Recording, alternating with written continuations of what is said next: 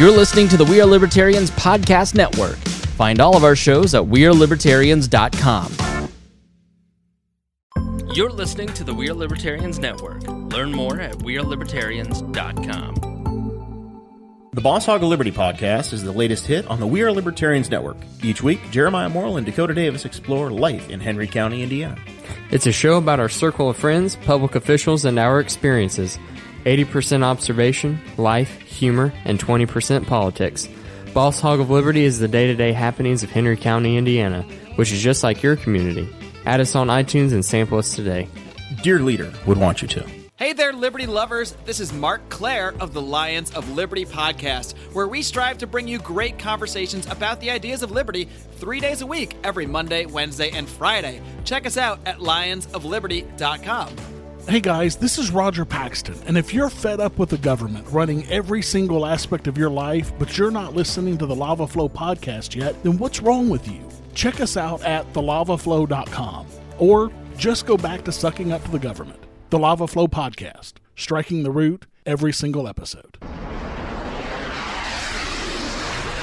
Hey, Liberty Rockers, this is Johnny Rocket from the Johnny Rocket Launchpad. Each week, I strive to bring you the best guests in talk radio. The Johnny Rocket Launchpad delivers weekly interviews of noteworthy politicians, economists, and activists. The Johnny Rocket Launchpad is bringing the party to the Libertarian Party and launching ideas in your direction. Check it out at JohnnyRocketLaunchpad.com or find us on iTunes. Each show is action-packed, explicit, and a lot of fun. So join me at JohnnyRocketLaunchpad.com every week for the newest episode. Keep liberty alive and rock and roll.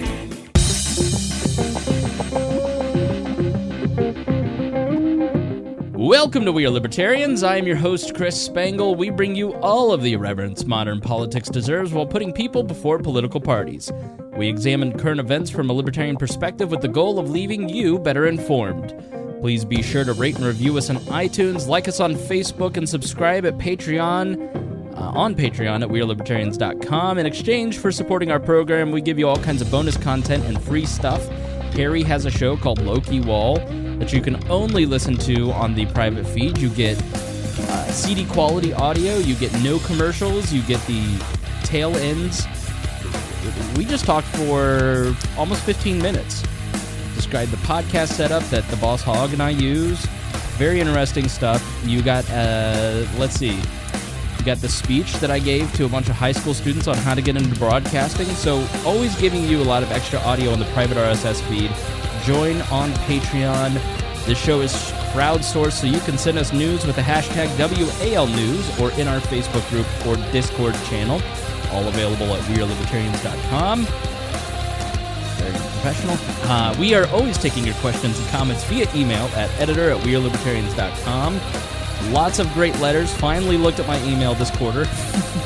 And we're going to do some listener letters today. And please be warned that this show is raw, unedited, and authentic, so the language is sometimes strong and a little offensive. Let's start with the lovely Sarah Potter. Hello, how are you It's this so evening? nice to see you. You are a Patreon subscriber. I am. Yes. At $10 a month instead of $7. Now, why like is my fiance. Yes. Now, why are you a Patreon subscriber? I enjoy the extra content, and I'm supporting a friend. Thank you very much. That's very nice of you. Aw, she thinks you're friends. No, that's the voice of Jeremiah Morrill, the Boss Hog. Now, if we were on his podcast, I haven't introduced you yet. I'll wait patiently. I love the shirt, Jer. Yes. Yeah. This is our official Boss Hog of Liberty. Dakota and I have these polos. It's very, very nice. They're big time. Matching polos. And we go everywhere dressed the same now. And then you've also brought one of your co-hosts. We brought Cade Koger, the one of the other, I guess we have 3 regular rotating cast members as well. Danny Morrill, my brother, Chase Payton, and Cade Koger. So this is the first time we've been able to bring Cade on the big show. Yep. And we're Good to really be excited to be here. Yep. Thanks for bringing me. We stuck one in the can a week or so ago for Boss Hog. So sorry, Sarah. They got their episode on Tuesday. Okay. So if you go listen to episode 48 of the Boss Hog of Liberty, you got that one this week, and we get a bonus wall episode. Yeah. So I was really nice to Cade for like the first 2 months of being his online friend because I thought he was an heir to Kroger. But there's no R in his last name. Nope, no R. No R. You probably think the same thing about Tanner Purdue and his ties to the university, don't you? Or the chicken, you know, Well, I know nobody's leaving any inheritance to Tanner, so unless it's baseball cards. yes. Now, this is the first episode. Jer has been here because we did an episode recently, but this is the first time that you've been here, Sarah, since the big announcement. Yeah. Would you like to fill the listeners in? Well, Jeremiah and I are engaged now. See this sparkly ring? Congratulations. I don't know if you can see it on the Mevo or not. It's pretty big, though, so I'm sure you can. But yes, so December 2nd, we got engaged. It's like, man, we're not. It's July. We're getting married in July. She already forgot. We are getting married in July, and we've got all of the plans kind of squared away for the most parts. Just trying to get invitations put together, making sure we don't overpopulate the area that we are wanting to fill. Now, here's the thing. I have a nickname for Sarah. Her nickname is Purse String Potter. Yes. Because, now, Jer is frugal. As a good match. As a former co-host coined him Jewy Jer. It's not that bad. I was personally offended by that, but Jer is a very cheap person, but you've married someone who out-cheaps you like you wouldn't believe. Purse String Potter, no plus ones at the wedding, I was informed. There's some people who get plus Your ones. plus one has been redistributed. That's all it is. No, that's exactly right, yeah. I'm forced to be plus one with someone else. An unfortunate date. But I think you'll be okay. You guys will have a good time. I know we will. Yeah. Now, so very excited for the wedding. Yes. What kind of wedding will it be? It will be simple, but it'll be redneck chic. It's not going to be redneck chic. Are you coming down on a tractor? I am not coming down on a tractor. I can set that up. Depends upon how much mud there is, really. Camo tuxes? So, okay, the tuxes aren't ordered yet. It's all negotiable. Originally, I asked my mom, I was like, okay, we're going to have to shuttle people because it's at Jeremiah's brother's house, which is on a county road out kind of in the middle of nowhere, but there's not a whole lot of parking on his land where we could just park cars for people to come to a wedding. So we got permission from the school that's like a quarter mile down the road to use their parking lot that day, and they were cool with it because we know somebody who works there. Mm-hmm. Thank you, Rachel Valor. Okay. Am I not allowed to say her name? I don't know. Oops. Thank you, person that works at school place. Anyways, so I was like, oh, well, we can do like a hayride type thing on the way over, you know, because that'll be cheap and that'll be easy. Cade probably has a hay wagon or something. Yep. Mm-hmm. And then my mom's like, but what about the elderly? And I was like, you make a fair point, but I'm sure people would help them into whatever kind of wagon or, you know, there would be steps. We could figure it out. Honestly, so now, I've been around some of the elderly that hangs around the Morrill clan. No need, right? I think that if they can't get in a hay wagon, you can either walk or you can just have send a someone gift wheel you and there. don't come. Because there will be other inconveniences along the way. Yeah. If we lose one, we lose one. Wedding and a funeral, whatever. Oh, your now mom's let's not jinx it now. Your mom's gonna be so pissed. You guys got to do it. My mom was calling me on the phone as you guys walked in. Yes. It was a treat. A treat. I just don't know why you're such a disappointment to her, Christopher. No, the funny thing is, my sister, I found out, listens to the podcast. And my niece, my 4-year-old niece, loves it because she loves to listen to Uncle Tess talk. Mm-hmm. And then, so they listen. My brother-in-law listens. I think my brother will occasionally listen to an episode, but I guarantee my dad and mom have no idea what the name of this show is. They have no idea what's going on in terms of my career, my life, my hobbies, any of that stuff. And I'm okay with that. Trust me. But so I sent her the audio of the speech that I gave to those high school students about how I got into broadcasting and how they can too. She was like, I didn't know any of that. I'm so proud of you. I was like, thanks, Mom. Thanks, yeah. Mom. She's like, how do I send it to a friend? I was like, listen, my co-host just walked in. I don't have time to explain how to send a link on your phone to your friend. She's like, I don't have her email or her phone number. I'm like, I can't help you. I gotta go. Carrier pigeon. My you need mother a carrier and pigeon. Sarah's mother watch the live stream of Boss Hog every episode. Of course. They're in the on the room. big screen. Yeah, it gets At least projected at my on the house. TV. Yeah. Well, that's the fun thing about... So if you're a Patreon subscriber at $10 a month, you get access to the live stream of the show, and the chat that goes along with it. And it's so much fun because there's a little group of people that spring up on our shows and chat with each other on Tuesdays and Thursday nights when we do the show. So it's really fun because you not only get to support the program, you also get the live stream. You get to watch it simultaneously on YouTube, on your Roku. If you so choose, you can watch the rebroadcast later on the YouTube archive. But you also get a community. You get access to the Facebook group. You get to meet some friends. And it's always fun. That's probably the better deal out of it than watching it live. Mm-hmm. It's getting to talk to other fans of the show. Yeah. So, and Jer's mom and Sarah's mom. That's right. Yeah. I make comments. I'm waiting for your mom to pop in here any moment now. Does she know that you're on Wall tonight, or is she unaware? She's unaware, but I did share the secret link into the private Boss Hog of Liberty group. Cool. So our super fans know. However, I, being a rookie and not knowing how this YouTube thing works, I can't figure out how to see the comments. So I can see the video stream, but I can't actually see the comments. Oh. I don't know what I'm doing. Here, let me see this. I have literally no idea. Please be my IT guy. I would think you would. I feel like I'm talking to my mom right now. Please, Christopher, fix it for me. It wants me to sign in because it opened through the web browser because it was a link. Well, I don't have any. I can't do this for you now. You can't see. I'm trying to host a show here. Right. I didn't ask for help. You just tried. The fun and interesting thing about this week's show is that we're celebrating daylight saving time. Yeah, there's no plural there, Hoosier. Whatever. And we don't have the studio curtains up. We don't have the lights. We have one light on so Sarah doesn't get washed out. But you actually get to see my kitchen in the background, the window that's behind me, and the natural light. I've got a beautiful look at the Canadian geese and the people that are fishing your retention pond. Isn't this nice? It is very nice. That's why it's open. It's not just a celebration of DST, which I love, and you people who bitch about it, I don't care, because I walked out of work at 8 p.m. last night, and it was daylight. I loved it. And so I have this beautiful, and like in a month, this is going to be all blossomed. It's going to smell perfect. It's great. I love this apartment. It's very nice. So we're enjoying the views, and you should check that out and see what the studio looks like. And when it's not a quote-unquote studio, we fool people on the YouTube channel by thinking that this is not my kitchen table that I grew up on and the kitchen behind us. So we're going to do several things tonight. Let's get started. We are going to read some listener letters. I finally got a chance to sit down and go through my email box. I read every letter that comes in, every message that comes in. If you send me a message, if you send me a tweet, if you send me an email, I read it as soon as you send it. I just can't always respond at that moment or within 3 months, apparently, because I was like, oh, this is from December. I feel bad. It's quarterly. No big deal. Right. Well, so I was telling, like, at the day job gets about 1,000 messages a day.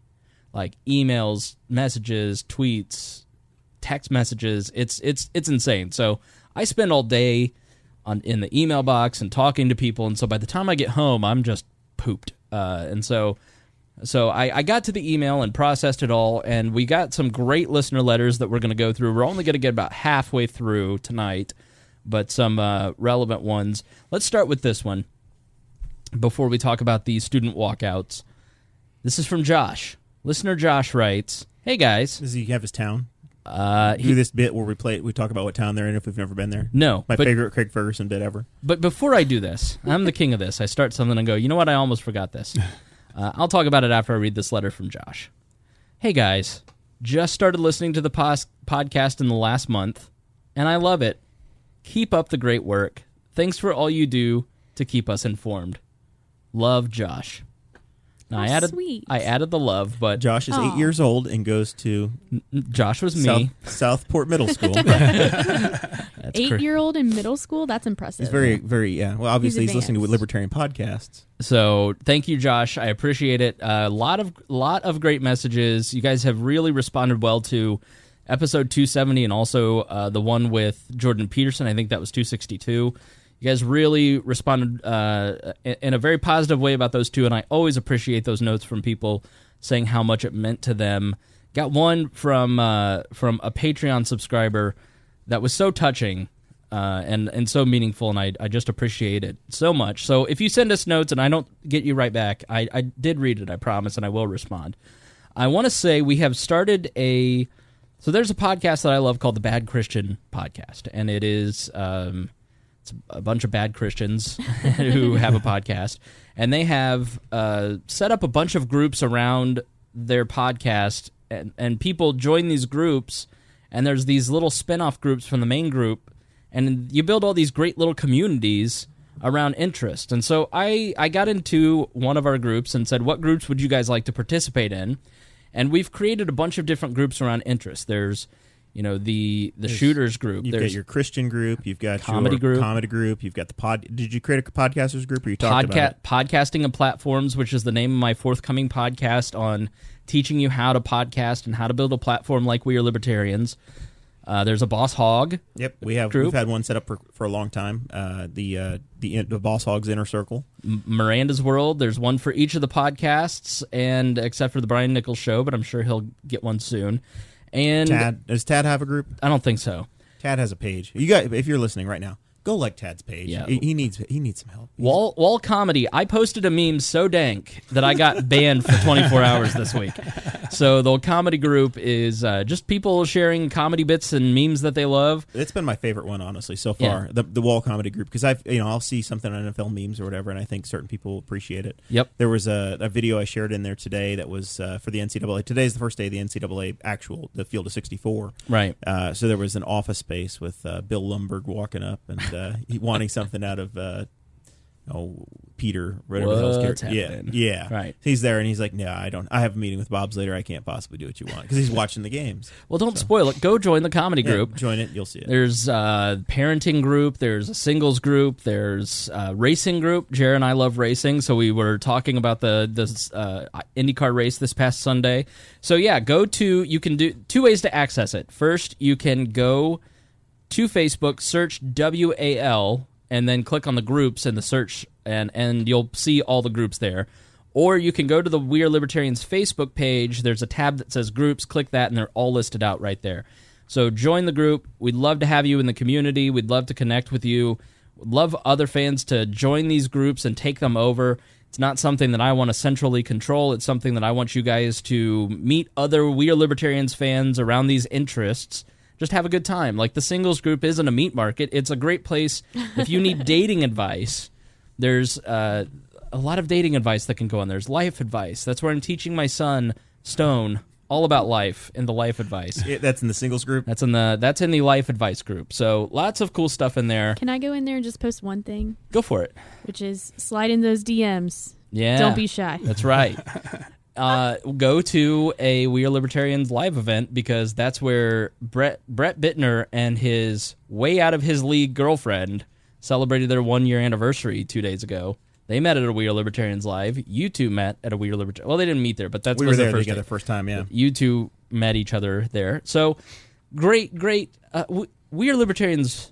A lot of romance comes out of We Are Libertarians, not only for Dear Leader, but also for everyone else. And most of them work out okay.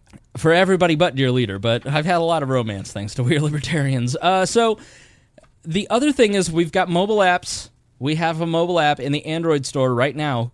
Just search for We Are Libertarians. You can get the We Are Libertarians radio stream on a mobile app there. I just downloaded it. It's like 4 megs. It's the tiniest app I've ever seen. I don't know how you engineered it so well. I did not engineer it. It is through radio.co, and so it's the We Are Libertarians radio stream, and then you can get links to our stuff. So not a very robust app at this point, but I wanted to get us into the iOS and Android stores, start capturing people that search for Libertarian and have a presence there.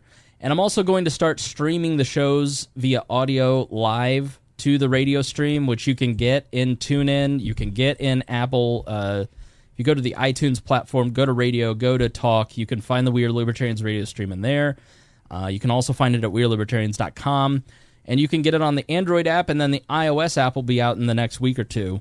And you can listen to a 24/7 stream of all the past shows of We Are Libertarians. And it's fun to just kind of click that on and listen to something that you probably haven't heard in a couple years, and just go, wow, this is still relevant. So very, very fun and entertaining. The iOS one will be out soon. Go back and learn about the looting in Ferguson. Yes. So, and we're going to do live shows. So some of the stuff that I want to do with that podcasting show, I'm going to do live call-ins. We're going to start doing live call-ins on We Are Libertarians occasionally. We can go crazy and link the two studios together. Yeah. We can do a live show from Boss Hog and from here. Yeah, and so you can use it, do call-ins on the Boss Hog of Liberty show, and people can listen on the app. So that's awesome. That's what the Patreon subscriptions do. I was able to pay the $125 developer fees to Apple and to Android because you guys donated $125 to your Patreon subscriptions. So you get something. When you give us money through your Patreon subscriptions, I give you more stuff. I'm generous. As the Boss Hog of Liberty, I have no problem at all submitting a request into Dear Leader and seeing what comes back out of it. Hey, I need one of these. Oh, he's so You irritating. got all this Patreon money. He's so irritating. What do you not need Patreon anymore? Money. I was like, no. I have backups. You buy your own. Right. I have no problem with your seconds. I don't ever care, but I did get a little annoyed the other day because he's like, I need you to figure out how to set up Skype calls on our board. So I did it. I said, here's how you do it. A mix and minus. Here's a post from Ray Ortega of Podcasters Roundtable. You gave me the Jesse Riddle. You gave me hey, go watch this video. Literally which is perfect. The most detailed video, detailed post, everything you're ever going to need on setting up a Skype with a board that doesn't have a USB connection. And he goes, what equipment do I need? Open the goddamn post. I am successful at this because no one was holding my hand. So I just was like, I could respond with sarcasm. I'm just going to say, just go read the post. So that's fine. It worked. I got the list of what I needed. I knew I needed the Shure device. I just didn't know if I needed cables or not. Yes. So I was trying to get a build list so I could tell my co-host, here's the target we've got. We need to raise $150 or whatever it's going to be. Yep. All right. So another letter. This is from Al. Hi, Al. Now, Al has a Polish last name, and Al and I are Twitter buddies, and we talk on Twitter all the time. And I said, I don't know how to pronounce your name because I'm terrible at pronouncing names. If you listen to the Patreon shout-outs, I'm awful at it. Like Al Thompson? Oh, this is Thompson. Okay. So Al came along, and it was Mroczkiewicz. I was like, Al. Moreskovich. Al, what are you doing to me, bro? So he wrote in, and he said, Mr. Spangle, good luck in the swamp. I didn't have good luck in the swamp. Barely got to the swamp. Barely got out, too. Glad you made it through the storm unscathed. Thank you, Al. Just finished episode 270. Good show, and I'm responding to your request in pronouncing my name. Okay, this can be difficult for many. While us up here, 4th or 5th generation Americans, use a halfway Anglicization. Am I saying that right, teacher? Sure. Okay. It's not how they say it in the old country, in Poland. My family says Moraskowicz.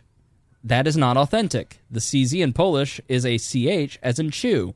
The W is always the V. The O is a hard vowel here. The IE is a cross between a hard A and a yeah sound. So, and according to my 5th cousin from Warsaw, it should be said Morakiewicz.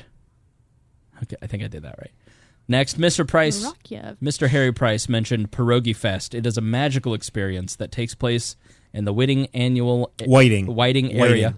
Annually, Please get the Indiana town's name right, dear leader. I got Warsaw. Oh, he didn't mean that Warsaw, Indiana.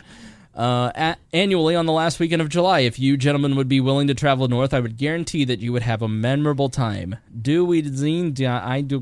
I will actually be, if you go up there, dear leader, myself and Sarah will be in north. I will be at Dune State Park up by Whiting. Maybe we take a field trip with north. the 4-H junior leaders, but we might sneak away. You never know. All right, so Al Moraskowicz, thank you so much. I'm really happy to have you as a $10 a month subscriber to the Patreon. So let's talk about the walkouts. So, Sarah, you're a teacher. So we're all like super friends. I'm not a teacher. She used to be a teacher. We're all like super Former. friends. We have things we bring to the table. Right. Cade is the arms dealer, and the arms knower. He knows guns. He also knows farming, which will come in handy with one of the questions later. Sarah knows schools. Yep. And I just know how to talk. Yeah, I you have know no how real skills. You know how to I speak. have no skills. Right. Bad news for you, Sarah.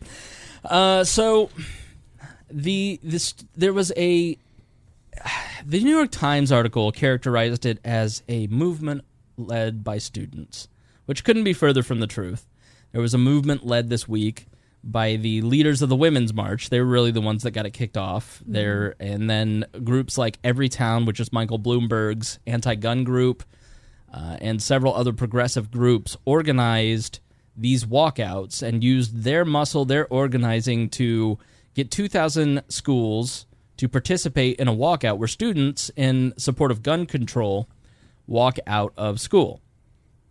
Now, several conservative students tried to do the same thing in support of gun rights and were denied across the nation. And I think it has caused a lot of angst amongst a lot of young conservatives and libertarians and gun rights activists because they feel surrounded. And I don't necessarily think that's the true at all. But I remember being in high school, and I remember being passionate about everything. Everything was a big deal. Yes. And everything happens to you for the first time, so everything's a big deal. And you listen to some of these gun rights, like a David Hogg or Ms. Gonzalez with the shaved head, and it's just a lot of platitudes. Like, we're here to change the world today, and we're going to save America, and it's a lot of feel-good platitudes, but it doesn't seem like it's really going to move the needle, in my opinion. What do you guys think about the student walkouts from a policy perspective? Are they really effective? No, I mean, it's gonna last a news cycle like everything else does. The walkouts are probably good for the students to feel like they did something and to feel like they have some influence. And I know in some schools that darn near everybody walked out, and in I think in a couple of other communities maybe one or two students walked out. I don't think that it's going to have a real lasting impact. The places where you saw something happen already, like Florida, which I think we'll probably get into, where they've passed their, they've got some teachers that are armed now, but they've also taken away the right to own a gun for 18, 19, and 20-year-olds. Right. Those are the kinds of things that may change because it's people trying to fix something in a hurry. But I don't think this is a long-term solution. So according to womensmarch.com, 3,100 walkouts and counting across the nation. Here are some of their partners. The Blue Future, the Brady Campaign to Prevent Gun Violence, Center for American Progress, Coalition to Stop Gun Violence, Doctors for America, Gays Against Guns, the Giffords, Courage to Fight Gun Violence, the Harry Potter Alliance. Sarah's responsible for that one. Planned Parenthood, Peace Over Violence, Organizing for Action, which was Obama's group, Newtown Action Alliance, New Voters, let's see, Progress South Carolina, Progressive Change Committee. So yeah, obviously a lot of liberal groups. It's the same people that line up that would have lined up anyway. They're just it's an opportunity for them to assemble, which is fine. Rex Bell had a very good comment the other day. He basically said the same. You can protest the government if you want to, but at some point they're going to show up with guns and drag you back into that school. Right. Go ahead, make your point, but force is still going to drag you back in. Right. And force is the real issue. What do you think, Cade? I think they're young. They're wanting to stand up for something. They're wanting to make a change, and people make it a First Amendment thing. If that's how they want to start their career as adults, using their rights, I support that. But it comes down to they're using their First Amendment to attack their Second, and for them to stand up for something, the first thing that they stand up for is giving away a right. Right. That just doesn't make any sense. Well, hopefully they use this to become politically active, and Sure. then they start to build an awareness of the world. One of the legislators, I think he's a state representative in Colorado, was one of the kids that was in Columbine, and he's very, very much pro-gun. It goes both ways, and as you continue to learn about the world and experience it for yourself, you develop your own ideas. And these teenagers are going to do the same thing. Today Right. they might be marching because Tony Katz took calls on WIBC, the big torch station in Indianapolis, and he took calls. And of course, he's a conservative, so most of the people he heard from, he asked Right. for high school kids, "Are you walking out or not?" And one kid was going to wear his God, Guns, and Trump T-shirt to school and walk out. And Katz wanted to know if he was going to get, if the kid got suspended, let him know. I haven't heard anything else back about it. But, the kid was going to walk out and he was going to protest on, basically for his Second Amendment rights. Right. Yeah. So there's all these walkouts and demonstrations that are happening, and every individual has their own motivations. You can't lump them all together and say that every one of these kids was protesting because they want to, take guns away. It's just not the reality. Yeah, I think that if you're one of these students, you should take action by writing a letter to the school or local newspaper.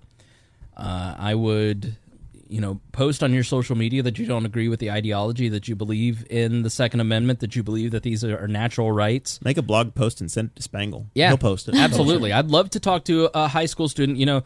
I talked in a great interview. I hope that you guys stuck around in episode 270 to listen to Matthew Geiger. I think it was 271, actually.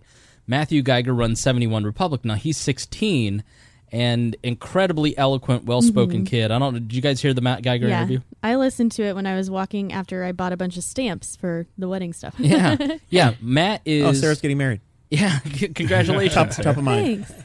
So Geiger had on 71 Republic an article that we actually published that there were 3 schools in Maryland that he was in contact with where students were not allowed to participate. And he wrote an article opposing that, saying the school shouldn't subvert our ability to speak out. We may not agree with the subject of the walkout, but the school should allow students to exercise their First Amendment right. And to which I'm going to have to go off on our Facebook page on libertarians after this. Don't let me forget, because libertarians Write that down, sir. They are, excuse my language, shitting the bed on the First Amendment. It's amazing. I've never seen anything like the failure of the commenters on the We Are Libertarians Facebook page to not support the First Amendment and free speech in general. It's unbelievable. But I agree with Matt because, I said, why would you write an article supporting students that want to take away our rights? And he said, because I believe that while I disagree with them, they have the right to speak out, and the school, a public entity, a taxpayer entity, does not have the right to silence them. Something I totally agree with. Supreme Court, unfortunately, does not always agree with that, but, I think that needs to change. I think these kids have a right. Just as schools should allow students of the opposite or differing opinions, should afford them the same ability to participate if they want. So... Yeah. Well, one of the things that I'm still pretty looped in because I have old coworkers that I still talk to quite a bit. I was a teacher for about 5 years in the school corporation that I grew up in, and I got a copy of the letter. Well, I didn't get a copy, but I found a copy of the letter that they sent out to all the high school parents because of the walkout. So they said, "Dear my high school families, the administrators have been meeting with student leaders regarding the national school walkout movement and their thoughts on keeping our schools safe and united in supporting and respecting all members of our school family. We are extremely proud of our students who have asked the school staff about how they can be a part of the national conversation without disrupting the educational activities in our school. During these discussions, the student leaders proposed not disrupting quarter exams on March 14th, but still having an opportunity to express their rights to free speech and their support of students in Parkland, Florida. To minimize the impact on the education of our students while allowing them to express themselves in a positive manner, we will alter our school day on March 16th, which was today, by adding a study hall period. Wait. March 16th is tomorrow. Tomorrow. Yeah. My bad. I wrote the date March 16th like 4 times today. Oops. I was wishing for Friday. During this time, leaders of several student organizations will share positive and inspiring messages as part of our ongoing commitment to some kind of a thing it's Rachel's Challenge. 2 years ago, we joined this movement honoring Columbine victim Rachel Scott, which promotes safer and more connected schools by fostering an environment free from harassment, bullying, and violence. The pillars of Rachel's Challenge are look for the best in others, dream big, choose positive influences, spread kindness, and start your own chain reaction. We believe that it is important for all of our families to know that our students will be able to take part in this March 16th student-led activity. Our student leaders have once again demonstrated their commitment to their peers and to our school by creating this thoughtful and compassionate activity to unite our school. We appreciate and applaud their efforts. If anyone has any questions, feel free to contact our office, and that's signed from their principal, which I thought was really cool that the students still have an opportunity to participate. If they don't agree, they just get a study hall that day. Mm-hmm. So it's something where, they can still express themselves. Do I agree with them? No. Right. I would love to the right should not be infringed for my right to bear arms. Well, yeah. Anyways, so I think that was something that was really neat that the school did. They were proactive about it. They met with students about it. They were like, how can we, meet you guys halfway without disrupting the activities that we need for your education? Yeah. It doesn't seem as alienating to the kids that might not support that. Exactly. Right. And I think that. Yeah, that's a good point. There's some peer pressure. You have to walk out, or else you're the one that's wrong. Right. Right. Well, and the other thing, there are other activities that are included in that.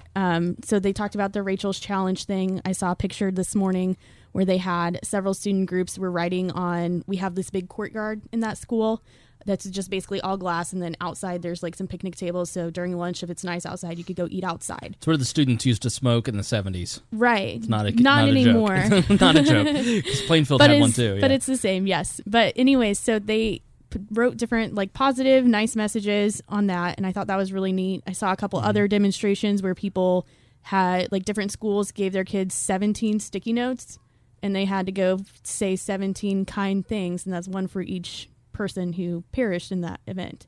Yeah. So and the walkout, basically what happened is students walked out for 17 minutes. Yeah. And most schools had a designated place. In the 71 Republic article that I read, this group of high school students had 2 designated spots that they could go participate, but it wasn't outside, so one student felt that he was going to lead the charge, and students went outside, and the administration just did nothing with it. But it's like just go to the designated area, whatever. But anyways, it's all of this is just so over the top and so virtual. You sound like you're advocating for a free speech zone over there. Go to the designated walkout area. Listen, do what you want, but I don't know. I just find as a 34-year-old man, with glorious hair, by the way. Thank you. My God. You like it? It's really starting to grow out. It's very dense and very thick. Trumpy. Yeah. So. Chumpy bear. My tolerance for nonsense is diminishing rapidly, and I just go, listen, I just don't have time for I forget her, Eliana Gonzalez, the op-ed that she wrote in the New York Times, where it's just we're going to change the world, and your generation's you failed, and we're going to save the world, and this is never going to happen again, and anybody who disagrees with us is a bad person. I just I don't have time for the over-the-top, over-emotional rhetoric, because it's just everything that is wrong with politics today. You're making an emotional appeal. You're not actually making an argument. Mm-hmm. At least the Women's March will go over their arguments, the actual things that they want Congress to do, right, in their leadership of this student-led movement. They're at least outlining policy principles. Just saying that you failed and you're all bad people if you don't agree with us, so get with what the students believe is just not very compelling to me. An emotional appeal, and it's propaganda for your side, and I'm sorry, we're now at a point where we don't want to argue with kids that were in a tragedy, but you're just going to have to, because if you're going to put yourself out there and make yourself this. You're going to make yourself a target, and you're saying things that are stupid, and you need to be corrected. The part of this that's so frustrating is that the FBI knew. There were so many warning signs that this. Rahm Emanuel said, "You never want to let a crisis opportunity go to waste." Right, and that's unfortunately what's happening here. Is it's another time to restart the conversation for gun control, and that's where we're at. Where in this case, gun control wasn't going to solve the problem; it never would. But particularly in this case. The warning signs are there. The FBI was notified, and they didn't follow through. Yeah, I was talking to someone, and they were, there was a troubled student who got in trouble and then was sent out to the hallway, and then the teachers were just going, yeah, well, he kind of deserved what he got from that bully, because, he's just a pain in the ass. And it's that right there is the beginnings of a school shooter. That right there is the problem. Go talk to somebody to help this child who is troubled. But sometimes there's not any resource. Right. That was something that I know I struggled with as a teacher was, if somebody was showing some kind of sign and you can't get a hold of the parents, or the parents don't care, or even some of the parents cared, but they're I don't know what to do. I don't know where to go. The resources just weren't there. And so that's something that I think a lot of teachers struggle with, and they're well, somebody will catch it next year. Right. When these things and happen, they do what they can when they can, but somebody will catch it further down the line. And when these things happen, these groups, Everytown, everybody else for the gun control, they immediately flock to this. Right. Because they want to use it, like you said. They don't want to let any crisis go without capitalizing on it. And I think, what could happen if that didn't happen? What if it actually was an organic movement? What if these kids decided, hey, we want our schools to be secure and safe? I do think that out of this was sort of an organic movement. I do think like the David Hoggs of the world, they're not crisis actors. Were they coached? Were speeches written for them? Yeah, I do think that. I do think that they were very well polished. Doesn't mean they were crisis actors. I think there were people. David Hogue is the Chris Spangle of his school, though. Exactly. He was well prepared. He was led the journalism department or whatever. He's a student, he's a student vlogger. He had a video that went viral last year. Everybody said, well, this kid's in the right place at the right time all the time. Mm-hmm. Well, no, he had an HD camera and he videotaped an incident with a beach lifeguard and his buddy, and he was, he basically had a video go viral and then got interviewed on the news. He's literally like their Chris Spangle. It's the same. You know what you're looking for, and you document something. You took a flight to Washington from Indianapolis, trying to get to Washington, D.C., landed in Philadelphia. You knew you saw something that was interesting. You were in a very rough flight landing that was visually appealing. Mm-hmm. You stuck it on your Instagram, and the next thing you know, it's on ABC News. That doesn't just happen because you're whomever. You know what you're doing to get noticed. Right. And that's who David Hogg is. And there's absolutely, or David Hogue, whatever his name is. I helped found the new media department at Plainfield High School. I wrote out the plan in 10th grade for the video journalism announcements because they just put TVs in every room in 2000. Did you guys get Channel 1? Well, no. Me and my friends started the announcements and started doing funny videos around the announcements, and they developed a class around it. And I wrote out this whole plan for the librarian, and then she took it and implemented it, and then won a state award for ingenuity. I was like, yeah, I never got a cut of that, Miss Clark. But, yeah, there's a lot of money in that. Yeah, but exactly right. Had something happened. So in my high school, the senior prank was jumping into the pool. And a bunch of students went and jumped into the pool. Us, being in the new media department, captured it all on video. Because we knew about it, so we got it on video. Then they suspended with 7-day suspensions, way overkill. We had a lifeguard, for God's sake, for our senior prank, but we contacted the local news and got footage and leaked the footage. Right. And then they conducted a search of our computers, but that's exactly right. It's an example of a student who's there who is cognizant enough of how to get media attention. I'm proud of him. You might disagree with him, but I'm thrilled he's there, and I'm glad he's... I support the kid for that reason. Whether or not you agree with the content or what he believes now, and honestly, what he believes now, he may not believe 5 years from now. Right. Give the kid a break. Then he could be the most powerful advocate for our side because he switched. Right. Yeah, I would. I'm glad he's got the platform, and everybody that calls him Roe versus Wade lady. Yeah, absolutely. I heard her speak once. McCormick, is that her name? Yeah, I don't know. Marianne McCormick or something. Anyway, yeah, I'm very happy for the kid, and anybody that calls him a crisis actor or whatever that is, that's just, you make yourself sound ridiculously uncredible on the internet when you do that. Well, nowadays I feel like kids are more content creators in general because they always have a phone in their hand. They have a way to do that. When I was growing up, I had the little cassette thing with the microphone.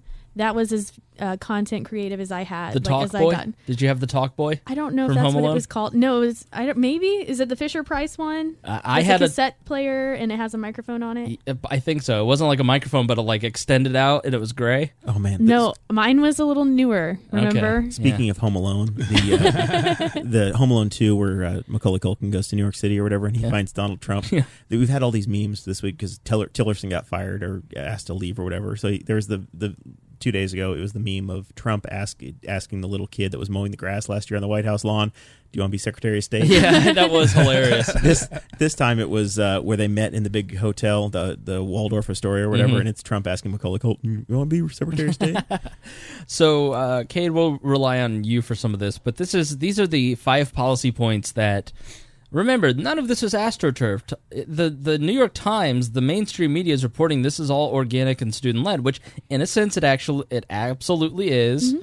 But it is also top-down organization from people like the Women's March, see Soros funding. So, number 1, enact a resolution declaring gun violence a public health crisis. Okay, well, in my opinion, gun violence is not a public health crisis, I think we have bigger problems. especially since it's been declining rapidly over the last 30 years. Yeah. And most of the gun violence that takes place in this nation are in places like St. Louis, Detroit, Chicago, in these inner cities, which, by the way, Flint Town on Netflix, great documentary. I'd love for you to watch it and write me and let me know what you think about it, because even though we are pro-criminal justice reform and libertarians are not anti-cop, but definitely anti-police brutality and pro-justice, when you watch that, you do see the interesting quagmire that the Flint police found themselves in, with 100 people, 100,000 people with 10 patrol cars. Yeah, I watched it this week. It wasn't. It was just it was great. Yeah, it shows you what they have to deal with, the things they have to put up with, and like stuff that's out of their control. Top 20 in crime in the United States in 2015. Yeah, and they had 9 patrol cars at any given time. Please tell me how taking away guns is going to help protect us in a place like Flint, Michigan. Yeah, but really interesting documentary. Yeah, what else did you learn from it? Don't drink the water. Yeah. They're still having that trouble, but they're trying to be proactive. The local government, they're all kind of falling over each other, trying to figure out what they're going to do still. And it's interesting to see the way the mayor kind of handles everything, and as they introduce police chiefs and new leaders into the community, and they have to go back, and it shows that those people can't make it work either. Yeah. And it's just a huge quagmire of problem after problem. And the documentary makers wanted to make The Wire of documentaries, essentially, so it documents all the problems that the Flint government has, and they do start to succeed with lowering crime, but it is through busting people on very low-level offenses, pulling people over for anything and everything, so it is stuff that libertarians go, I don't like this, but I think it is a really interesting insight, and especially since it was happening during the Philando Castile stuff, the Dallas shootings where the cops were killed in that one shooting, and you see their reaction as police officers, their families' reactions. That was very interesting. Yeah, they'd show the video, and then the cops would offer their comments on what was happening. Right. That was very interesting too. But most of the random gun violence that happens in this country happens in those places where drugs are being dealt and are a high crime. I mean, the public health crisis is A, the war on drugs, and B, it is a mental health crisis amongst men who are committing suicide at an alarming rate compared to women. I mean, and then domestic violence is third. I mean, it isn't the tool that is being used. It is the underlying causes of the violence. And we conveniently don't look at the other side of things when we look at those numbers. In the CDC study that people like to bring up, in the same study, it shows that from 500,000 to 3 million people a year can be saved by guns.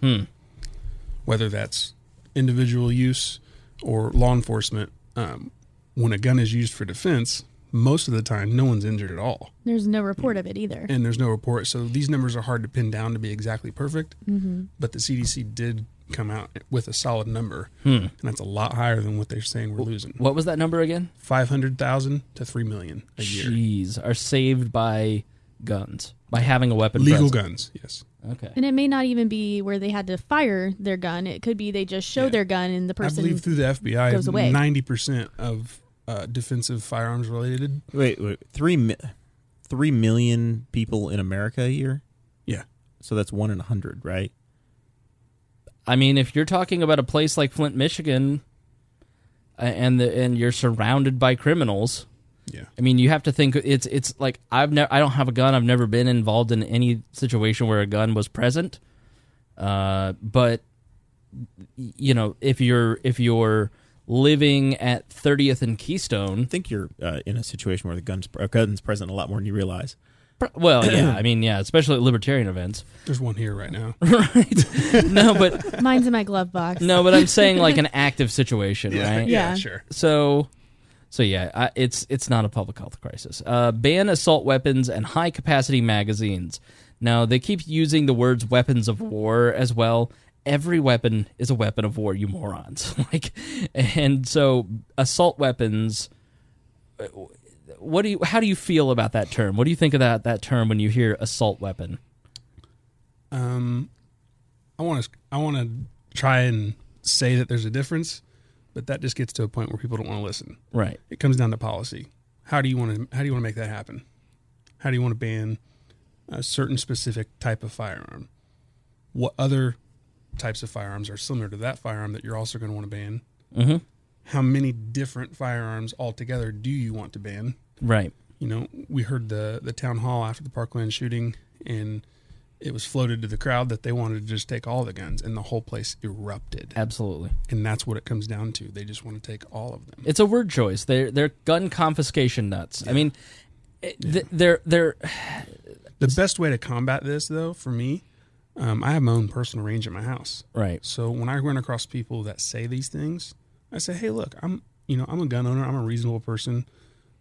Come out to my house and shoot with me. Right. Let me show you what's going on. Let me show you the difference between this. Let me show you what I don't own, what I've never owned, what I can't own legally right now without $15,000 and about a year worth of waiting time for the federal government to give me the okay right. to own it." Yeah. But it's really hard. And a high capacity magazine means what? Exactly. To me, 30 rounds is standard. Right. So. Expand background checks to all gun sales. They say, there's 5 million gun sales that happen without registration, and the gun show loop and all that. Sure. I mean, can you explain the background check process? So currently right now, when you buy through a licensed dealer, you have to fill out a background check. And it goes through a national database, and when you buy that, you fill out a 4473. They call in your information. If you have a violent record or a felony of any kind that would prevent you from owning that firearm, or if you've got any kind of recorded mental problem, you're not allowed to buy the gun. They'll flag it, and if you're a problem, they'll call the police, and you'll be escorted off the property. Do they run that background check no matter when you buy or how you buy? If you buy through a dealer. Right. And those are not on the spot, right? They take some time. They're on the spot. Okay, so instantaneously they run it. Yeah. So back when we had the Brady Bill, that was part of what they incorporated with the Brady Bill. But with the Brady Bill, there was also like a 5-day wait.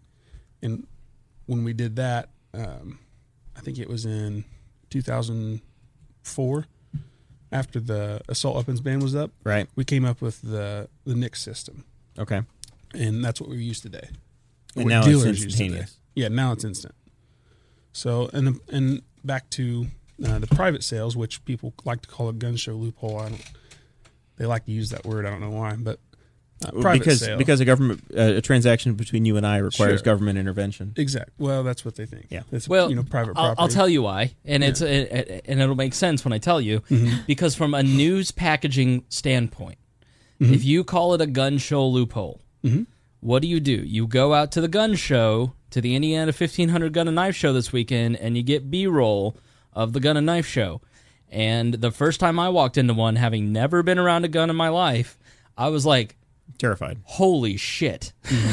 Because it was nothing but guns firepower, on tables and tables of guns, and it's really intimidating to the person that doesn't know what they're what they're doing or talking about, or understand the ignorant.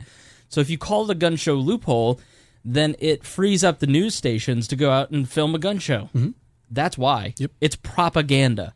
Yeah. That's just like assault weapons or high-capacity magazines or call it a public health crisis or, we need to expand background checks. Yes. The background checks that we have failed in this situation. The background check system failed in the Texas shooting. The Air Force didn't turn in the logs to the registry.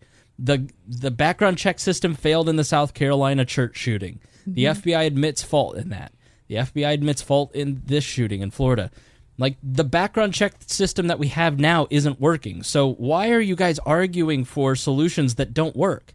Yeah. Like, doing more of what you're saying is insanity. It's not working. Yeah. And to insinuate that we don't care about the deaths of students is outrageous to me. The notion that, well, if you are not agreeing with us, then you are just okay with children being killed. In fact, you're probably morally complicit. That only furthers the divide, and it doesn't actually get any solutions passed.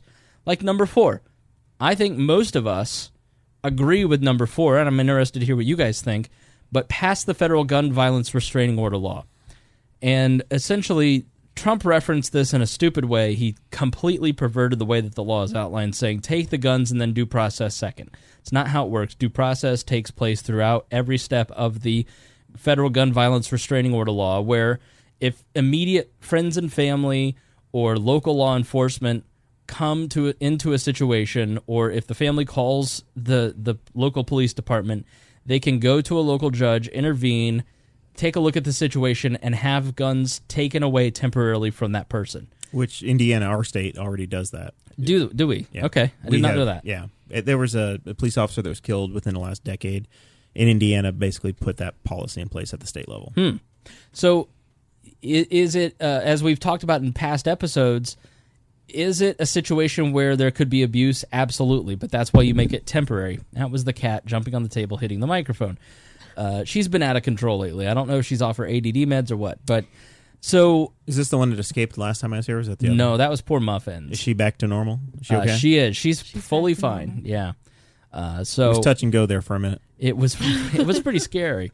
So yeah, the gun violence restraining order, basically the red flag law, I think is what some people call it as well, is something that conservatives, most libertarians, most conservatives, and probably all liberals and independents would go, yeah, that makes sense. Mm-hmm. That seems like good policy. Yeah. What do you think about it? As long as it was objective and it accomplished what it needed to accomplish, and then there was a fast lane to get your guns back. To get your guns back. If it's appropriate. Right.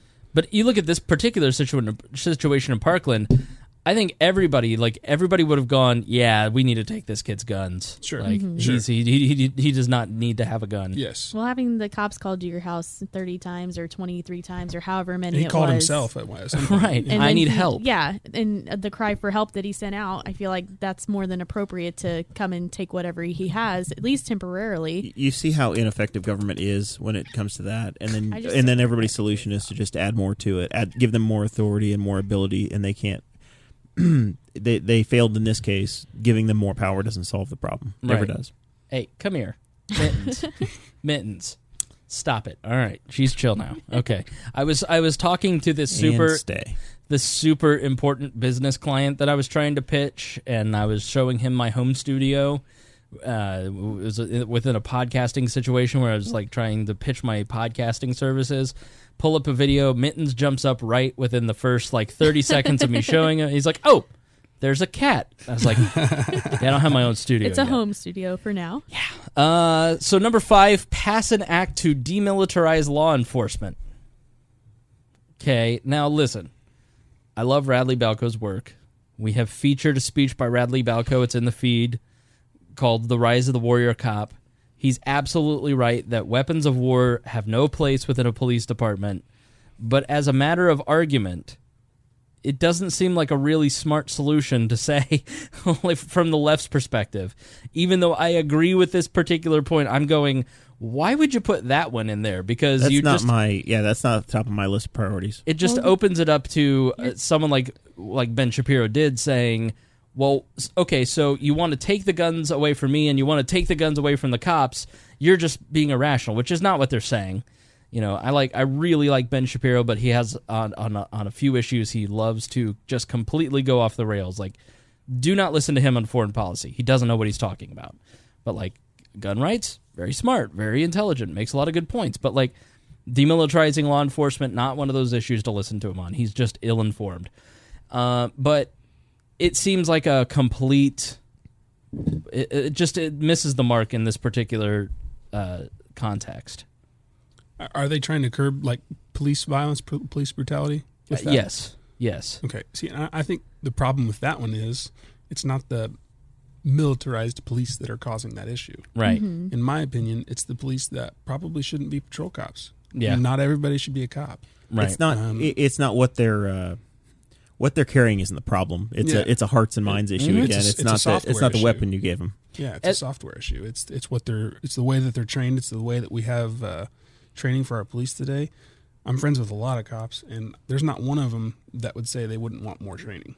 Right. Well, I think if you in that Flint documentary, you're looking at 100 police officers for a major crime city. Yeah. And they're going, we really want to get out of our cars and talk to people. We really want to do community policing where we walk around and get to know the people in the neighborhood and build relationships, because the community wants that.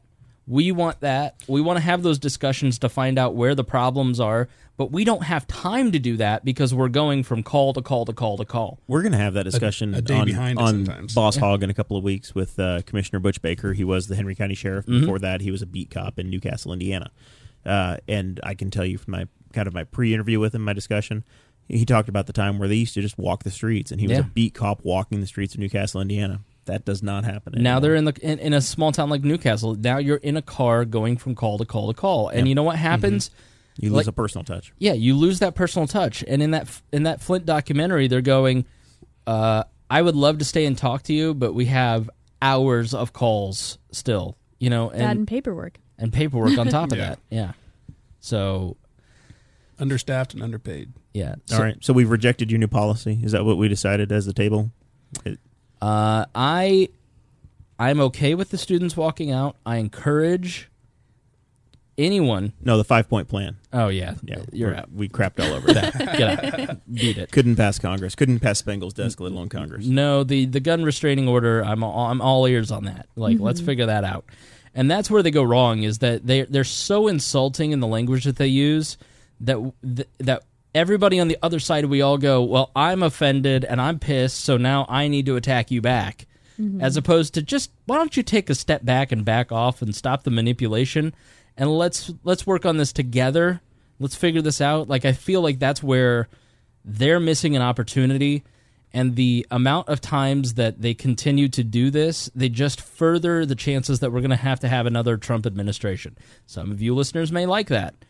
How many Trump administrations are you signing up for? Well, yeah. I don't know, man. Trump versus Hillary. But I don't know. He's exhausting. But but you further the identity politics divide. So I'm all for the students participating. I think it's good for students to get active and engaged and start learning about politics, because they may get involved in politics because of their feelings, but then they may start doing research and rationality may click in, and they may go like one researcher at, where was it? I think it was, she worked for one of the major polling firms. No, she worked for 538, I think it was. And she was like, I used to be a gun control advocate, and then I saw the data, and the data doesn't outline exactly what we were saying. It's actually on the other side. That's the John Lott, L-O-T-T, John Lott does incredible research on gun statistics, and she's like, he's right, we were wrong. And so I encourage everybody to get involved in politics. And I love that our numbers have tripled, quadrupled since Election Day, because that means more people are trying to figure out what the hell's going on, and that's good. So last thoughts on the gun walkouts before we move on to the next letter. Glad they're expressing themselves, but it's not going to be remembered, unfortunately. Right. This isn't a pivot. This isn't 1968. Yeah. Yeah. I'm stretching it by doing this topic tonight because it was 2 days ago. That's how fast the news cycle's moving now. It's sad, yeah. I think the last two people that, me as a gun owner right now, the last two people I want speaking on my rights are President Trump and the NRA. Really? Why the NRA? Honestly, they're doing a lot of stuff that I don't agree with, and a lot of other gun owners don't agree with. The banning of the bump stocks, number one. Are you on the Gun Owners of America? Is that your group? Yeah. There's Gun Owners a of America. yeah, the other, the one that we can actually trust, not the big fundraising group. Yep. But I think they're not representing all gun owners fairly. And I think they could be doing a better job, both of them, for sure. But I would push back and say they were the ones in the room with Trump that backed him off of that. I mean, so yeah, they did initially say that they backed it, but then when push came to shove, they were the ones that had the meeting with Trump that changed his mind. There's been a lot of back and forth, for sure. A lot of trading stances, and I think Trump is looking at the NRA as they are all of gun owners, and they're not. Right. And the NRA, they're just trying to give a dog a bone and get people to be quiet and stop coming after him. They're trying to do the same thing they did in Indiana, where they wanted a little immunization, a little inoculation to go away. And they don't have the best track record for defending our rights either. So this is letters night, right? You got letters? Yeah, I got one more from listener Jake here. We got 2 more letters, actually. Now, this doesn't involve anyone that was here. This is Chris and Creighton. We had an argument about McNukes. Can you own nuclear weapons? And Jake wanted to clear something up on that show. It is illegal to own nuclear weapons as a civilian, Jake writes. However, it is not illegal to own nuclear materials in small quantities and low grades as long as it has been used for scientific experiments. What if my scientific experiment is building a nuclear weapon, Jake? As long as it doesn't leave the country and has been told to government officials as to what its intended use is. So as long as you tell them you have your nuke, you can totally have your nuke. Right. And it is stored properly, and afterwards it is properly disposed of. I looked a lot of that up after watching an episode of Outrageous Acts of Science.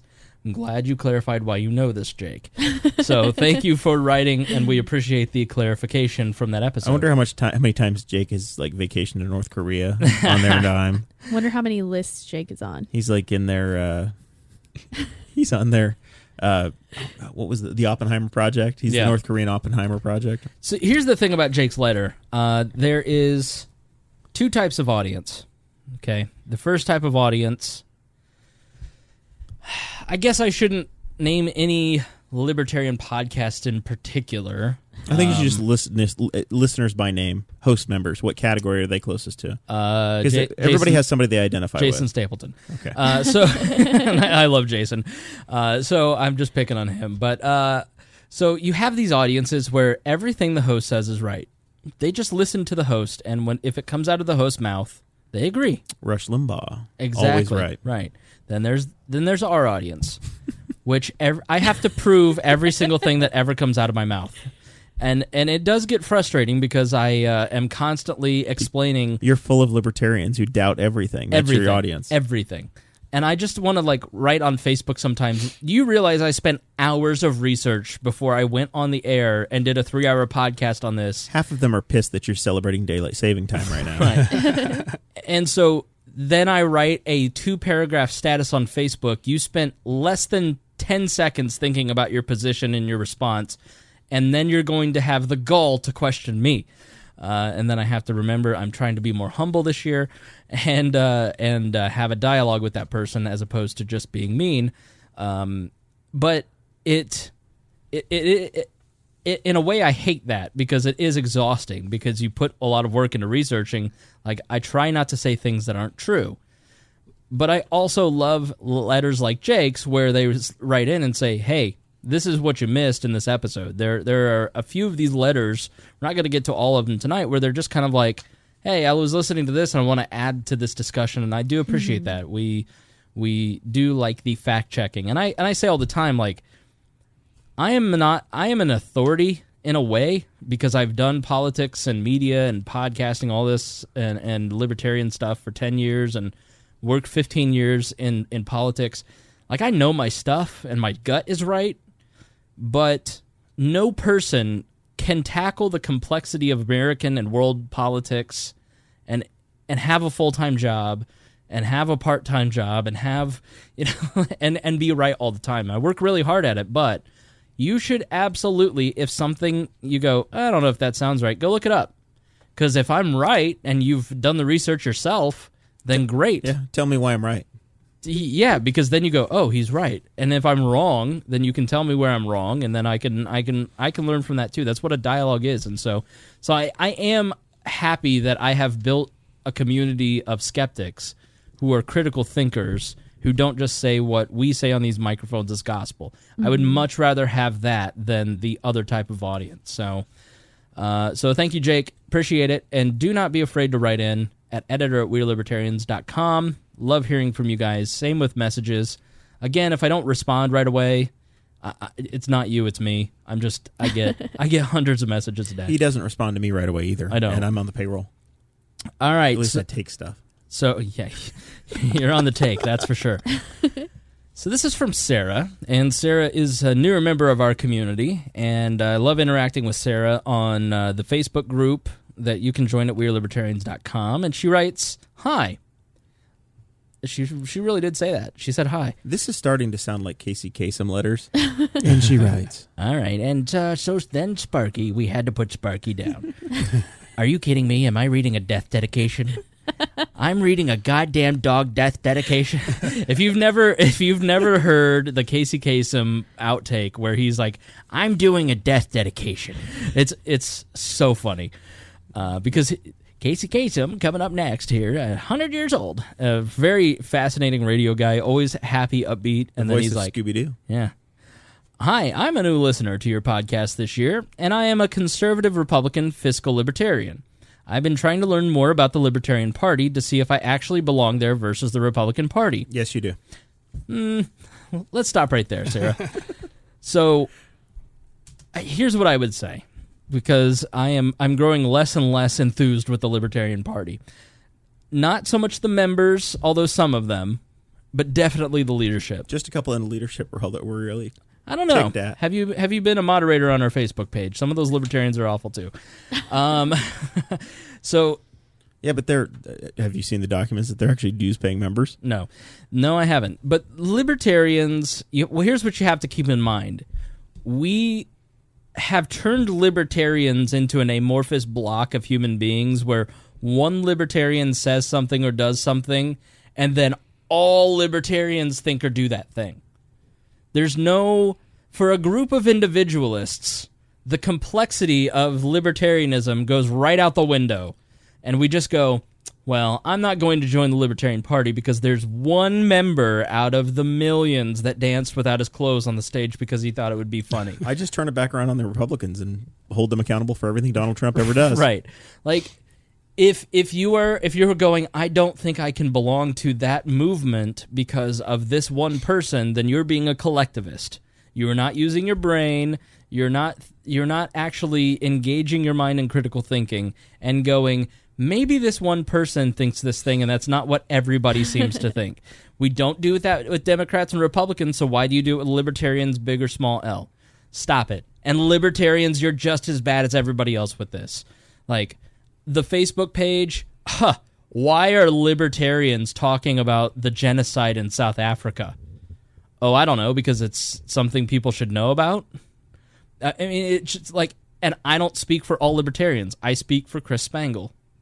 Okay? The leader of all libertarians. I thought you were the president, or is it the king of all libertarians? I'm dear leader, but I'm also the president of all libertarians, the protector of the realm.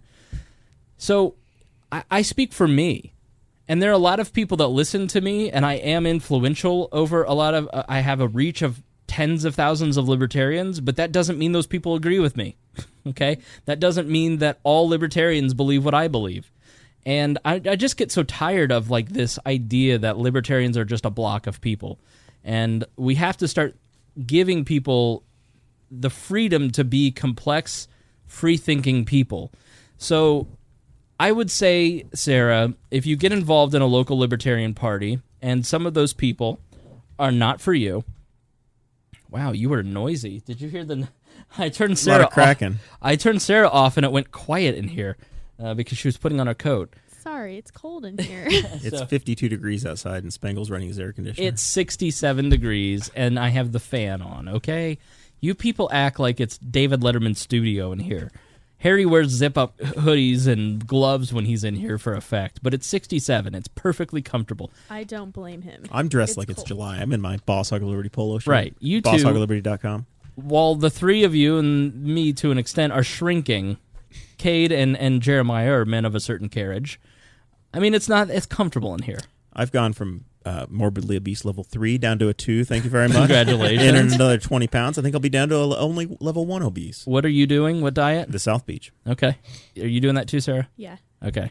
What are you doing? Because you've lost a ton of weight, Cade. Yeah, mine's more of a paleo, Okay. like low carb type diet. Yeah. I have dropped 10 pounds in like the last month and a half just because I've been really shedding carbs. Mm-hmm. Like I still have them. I'm not in ketosis or anything, but it's amazing that when you decrease your calories, increase your energy output through exercise, and cut the carbs, how fast you lose weight. It's math. It's math.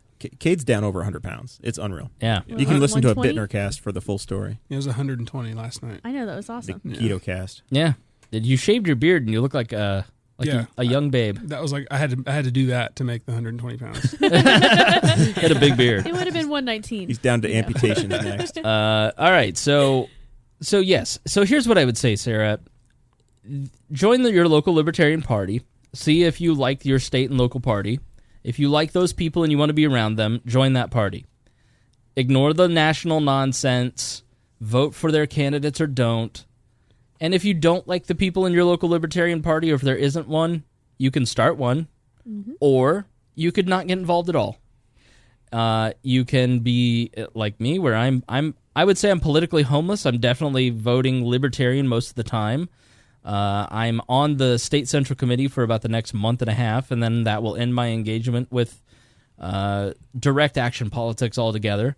And it's not that I don't dislike the people in the local party. I love them. It's just that I don't have time, and that's kind of like it's past. It's in my past. You know what I mean? Like I'm moving on to starting a business, and it's just I don't have time for politics. But I like the people. I'm going to vote for their candidates. I'm going to still consider myself a big L libertarian. I'm going to maintain my membership in the National Party. But I'm not going to not criticize the National Party when they screw up, Right. which seems to be pretty frequently. Now, that criticism of the National Libertarian Party, to some, they go, you've left the Libertarian Party. You can't say anything bad about the Libertarian Party. We're too small. Stop the infighting. No, because if you don't say Arvin is a problem, then you can't fix the Arvin problem. Right. And I just get so tired of that mentality, too, where any criticism of any leadership or tactic or anything is infighting.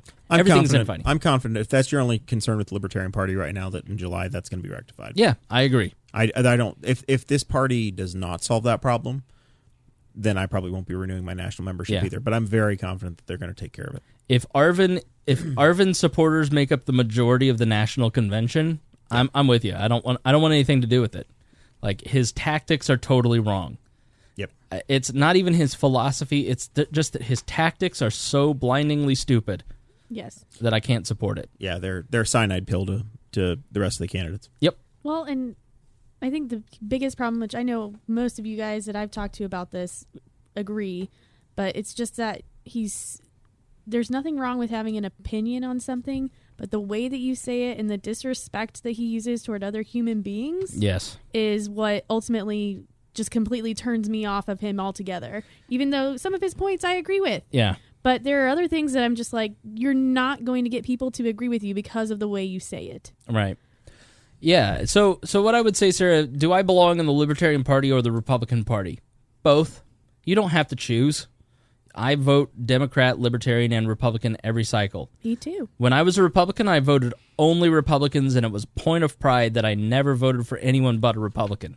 And then I joined the Libertarian Party, and I started voting for multiple parties because I found that other people in other parties had different values that I identified with. Mm-hmm. And I didn't have to just be part of that team anymore. I could vote my principles.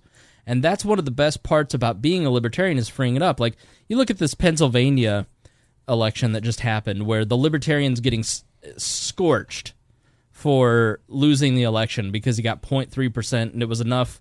It was, quote-unquote, enough to swing the election to the Democrat. Because all of those libertarian votes would have definitely gone to the Republican. Exactly. The reality is that Democrats were incredibly excited about a candidate who was pro-coal in coal country, pro-gun, who was pro-gun, who was personally pro-life, even though he supported some abortion. I think he was a veteran. He was a veteran. He was likable and exciting, young, and the handsome. Republicans ran somebody that was nowhere near an acceptable. He spent candidate. like $50 million. Now, on the other hand, the Republican was pro-right to work in the middle of Union country in Pennsylvania. He was a terrible candidate. He was unlikable, and 20% of Republican voters stayed home. And you remember the West Wing? You watched the West Wing. Yeah. They talked about when there was a special election and Sam Seaborn was in the special election. Mm-hmm. You got the A game. There were no other elections going on. Right. So the absolute best Republican and Democrat top shelf strategists were working that race. Yep. It's not the typical generic, it's like your 4th District Indiana Congress where it's an open seat and Todd Rokita is not running again. Right. It got the absolute attention of every top Politico. Yep. It's not as much of a And a landslide, Republicans are in deep trouble as it's a specific election, and this is what happened this time. Yeah, the Democrats had a better candidate selection, and the Republicans had a terrible candidate selection, and so their people didn't show up. That's not the Libertarians' fault, and it's not the fault of the people that voted their conscience. And I didn't get a response, but I politely said to Libertarian Laura, Liberty Laura, I don't know, she's very popular with our Facebook crowd, and I follow her on Instagram, and she, a libertarian, was mocking the libertarian voters, saying this is why people don't like the Libertarian Party. And I'm just like, why are you, a libertarian, shitting on fellow libertarians who voted their principles, when the reality of why this guy lost is not because of those people who were principled voters? It was because the Republicans sucked. They spent $10 million on a guy, a record number for that district, and still lost, versus a candidate who I think he had 50 million, or I heard some crazy number, but I haven't fact-checked that. But, like, there's other structural reasons that a candidate loses as opposed to the simplistic, ridiculous argument that it's the wasted vote, blah, blah, blah. It's not why he lost. Okay? So I just get so irritated by that kind of stuff. So if you are a libertarian in principle, you're going to like Rand Paul, you're going to like Justin Amash, you're going to like Thomas Massey, but you're also going to like people that run for Senate in your local area. You're going to like local candidates that are Republicans or Libertarians or Democrats. Mm-hmm. And it is okay to vote for the people that best reflect your values, because a vote is an extension of your values. Don't vote on parties. Don't vote on tribal tendencies. Vote on what you believe is best for the country. And encourage all of your friends, regardless of party, to do the same. So that's what I would say, where you belong. You belong in the libertarian movement, but that may be in the Libertarian Party or it may not. So she writes, Sarah, her name's Sarah, not you, Sarah. I know. I thought that earlier. I was like, I didn't write any letters. What are you talking about? Oh, wait, that's not me. And I don't read last names unless you want me to read your last name, so you can specify that. I want to know the libertarian stance on agriculture grants from the government. I generally agree that the corporate welfare system is stealing from taxpayers to subsidize big business. But I struggle when it comes to my family's small dairy farm and the recent grant we received to build a new manure pit. Let me explain. Dairy prices, like other agriculture products, are priced by the government. We can't set our own prices. We don't have a true free market to truly evaluate the market fairly. I married into this farm family who votes Republican, but I can't get past this huge grant we just received from the government. We essentially have stolen from our fellow taxpayers to build new infrastructure on our small farm. 100 cows is small in Minnesota. I see myself justifying it, though, since we have probably lost out in potential income from both taxation on the farmland and operating in a heavily regulated, non-free market. Help me understand the libertarian stance on agriculture in general and possibly the dairy market, if any of the candidates you have any experience with that. And I also got another person who asked about a libertarian stance on CAFOs, which we'll talk about that next, but we happen to have a dairy farmer here. No. No, you're not a real farmer? Not a real farmer. Oh. No, I am a real farmer. We farm beef, so it's a little different than the dairy industry. Okay.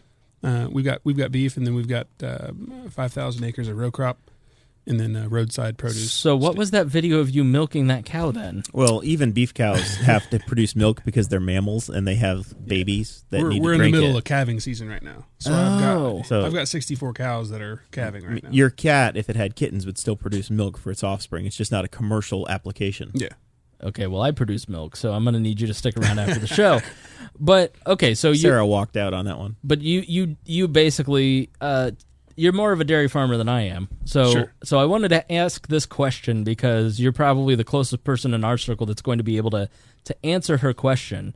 So I'm just going to let you run with it because she's conflicted about receiving a government grant, but she knows there's no free market solution. So at the highest level, before Cade jumps in, Cade's been an actual libertarian for about 3 weeks. He joined the party. Ron Paul was the representative from Texas, and he was never ashamed of taking grants back home for his district because it was money that they had paid in. Right. So unfortunately, you have to exist in this system. If you're going to be a dairy farmer, you can't just simply decide, well, I'm going to be an independent dairy farmer and I'm going to sell my milk wherever I want to sell my milk, because you're going to go to jail for selling raw milk. Right. So you have that problem to start with. Agriculture has unfortunately been tied to the government. Kate and I were talking about this a little bit on our drive over here today, where the federal government is tied in with agriculture at all kinds of levels, whether it's crop insurance, whether it's indirect subsidies, whether it's USDA regulations. You're not really going to find a way to be a totally independent farmer. You can't get outside of that circle in this country. Right. You might be able to somewhere else. So I'll preface it with that and let Cade jump off. So with the subsidies paid to farms, and I guess a libertarian stance on that, in most areas, farms are one of the biggest taxpayers. So in our county, some of the biggest, and altogether, farmers in the county pay the most in the taxes. So we pay in the state of Indiana, where Cade farms. A normal house we have tax caps that are graduated. Right. So 1% of the value of your house, if you're a homeowner, is taxable. So if you live in a $100,000 house, $1,000 a year in taxes. If you live in an apartment like Deer Leader does, it's 2%, so it's $2,000 a year in taxes for a $100,000 facility. If you're a farmer and you have $100,000 worth of ground, you're paying $3,000. And property includes your combines and all the equipment too, doesn't it? Yeah, but we're just talking about land here. But it's but you're also paying property taxes on your structures. Yes. Yeah. So you've got a massive outlay. Before, we were talking just in round numbers. If you had, I don't know, 1,000 acres at and you're paying and you valued at $5,000 an acre or whatever, you've got a massive. We're taxed at every corner. So, and sometimes even double taxed. And in my opinion, the inheritance tax is also a double taxation. But when it comes down to it, my farm, I know there's been years that we've paid $500,000 in taxes. Jeez. Yeah. So you even make $500,000? Like, no, personally, no. I mean, yeah. The way I like to explain this part is farms handle a lot of money. Most good sized family farms handle a lot of money. When it comes down to it, we don't make that much. Now, we're not really much more than a 4 or 5 year degree from somewhere. Right. So from the outside looking in, I can see it. I can see people looking at a farm and say, "Oh, look how much they have. Look how much land they own. You see on paper that you have a 70-acre plot that's worth $600,000 or whatever it is, and they think, "My God, Cade's worth $40 million or whatever the number is." But you look at the margins of that's capital employed. If you look at it like you're in business school, you have to employ that much capital. Plus, you've got every year your input costs just for the grain operation. Yeah, you've got the cost of the ground that you're on. Either you're paying to rent the ground or you own it, so you're paying property taxes on that. You have the input costs of your seed, your soil prep. So you've got nitrogen, fertilizer. You've got fuel to actually apply. You've got for a single field. So say we're doing corn.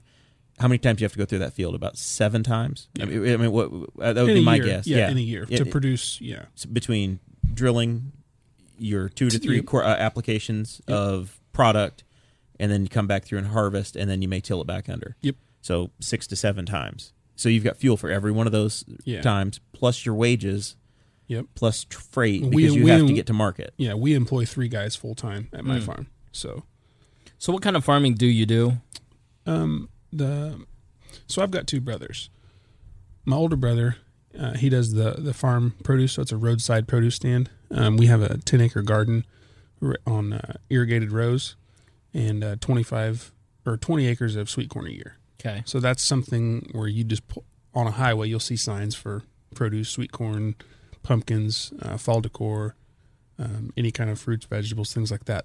We also have one of those, and that connects us with a local market.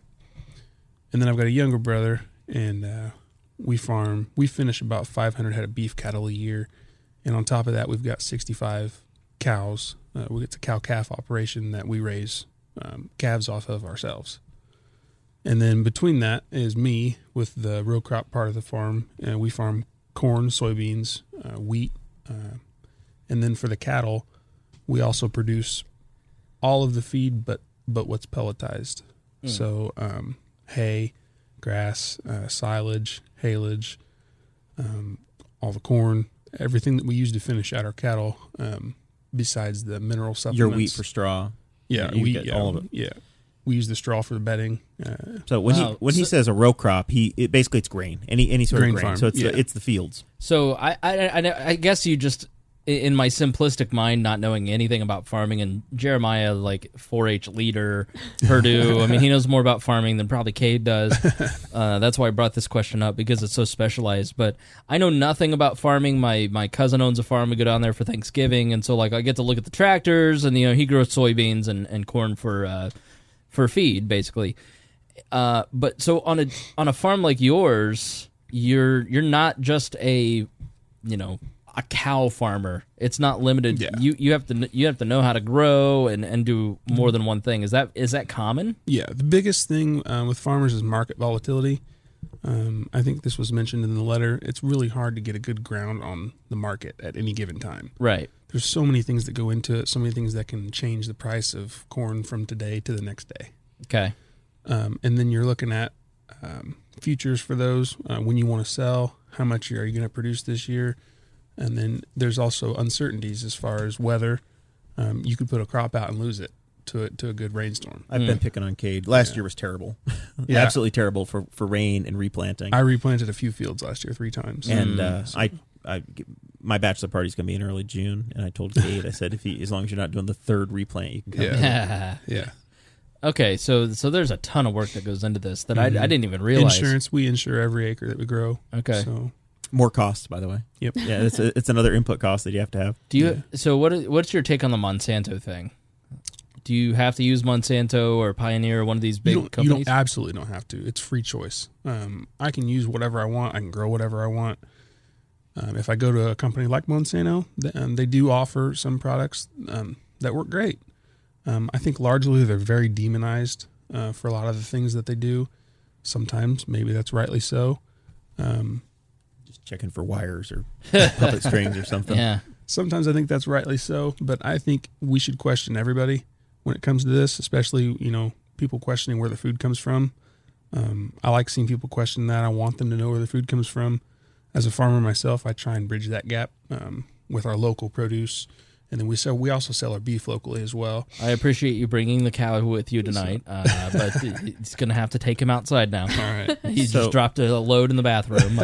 So something we talked about as well, Kate, on our drive over in our pre-show, our prep show. What is a factory farm to you? Because people say, we've got the corporate farms, or we don't have the American farmer. Like Kate, the Kogers are very, they're very well known in our community because they have a public-facing farm operation with the L&K produce stand. What's a factory farm? In my opinion, a factory farm is a farm where an animal is born and raised, it's fed out, it's slaughtered, it's processed, it's packaged, and it's shipped from the same facility. Okay. As a final product. To me, that is a factory farm. Okay. When you see the large farms now, the hog finishing barns, large dairies, large beef farms out west, things like that, where there's a lot of animals, whether it's in a confined feeding operation or something like that, in my opinion, that is not a factory farm. Factory farm is just a word some people use to kind of trigger people's emotions. They see the videos, the ads, anything where people think there's animal cruelty, they say factory farm. They use terms like that to kind of turn people off of modern agriculture. And there's feedback because Cade talks so softly that I've had to turn his mic up. Yeah. So just talk louder because because when he turns his head, there's feedback in the mic. That's why you kind of hear that little. But it comes down to farming just being, a lot of it is marketing. Right. And these are marketing schemes. Farming is not just the farming that I do. Farming is also organic style farming. It's starting to feel like Cade is testifying before Congress. He's like looking at Spangle. He is. He's like, but it's he's been sworn in. I'm interested because it's not I've watched Food Inc. I've watched Joel Salatin videos. Mm-hmm.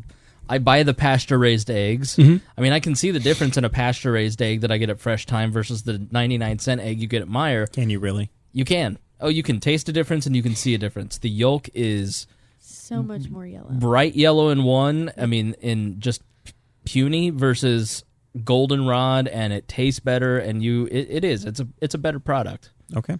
So, what are you still eating GMOs over there with your Mediterranean diet? He gets the Aldi eggs. Oh, that is trash. There's German eggs. No, they're not German. German They're eggs. from They're around here. very happy German chickens. I'm going to send with you. Off of the Happy Farms. I know. I'm going to send him a soft-boiled egg that I've got in the fridge right now. In fact, you can go get it and peel it. Soft-boiled? I like it. I like it a little. You're going to soft. send my future wife to the kitchen to go make food?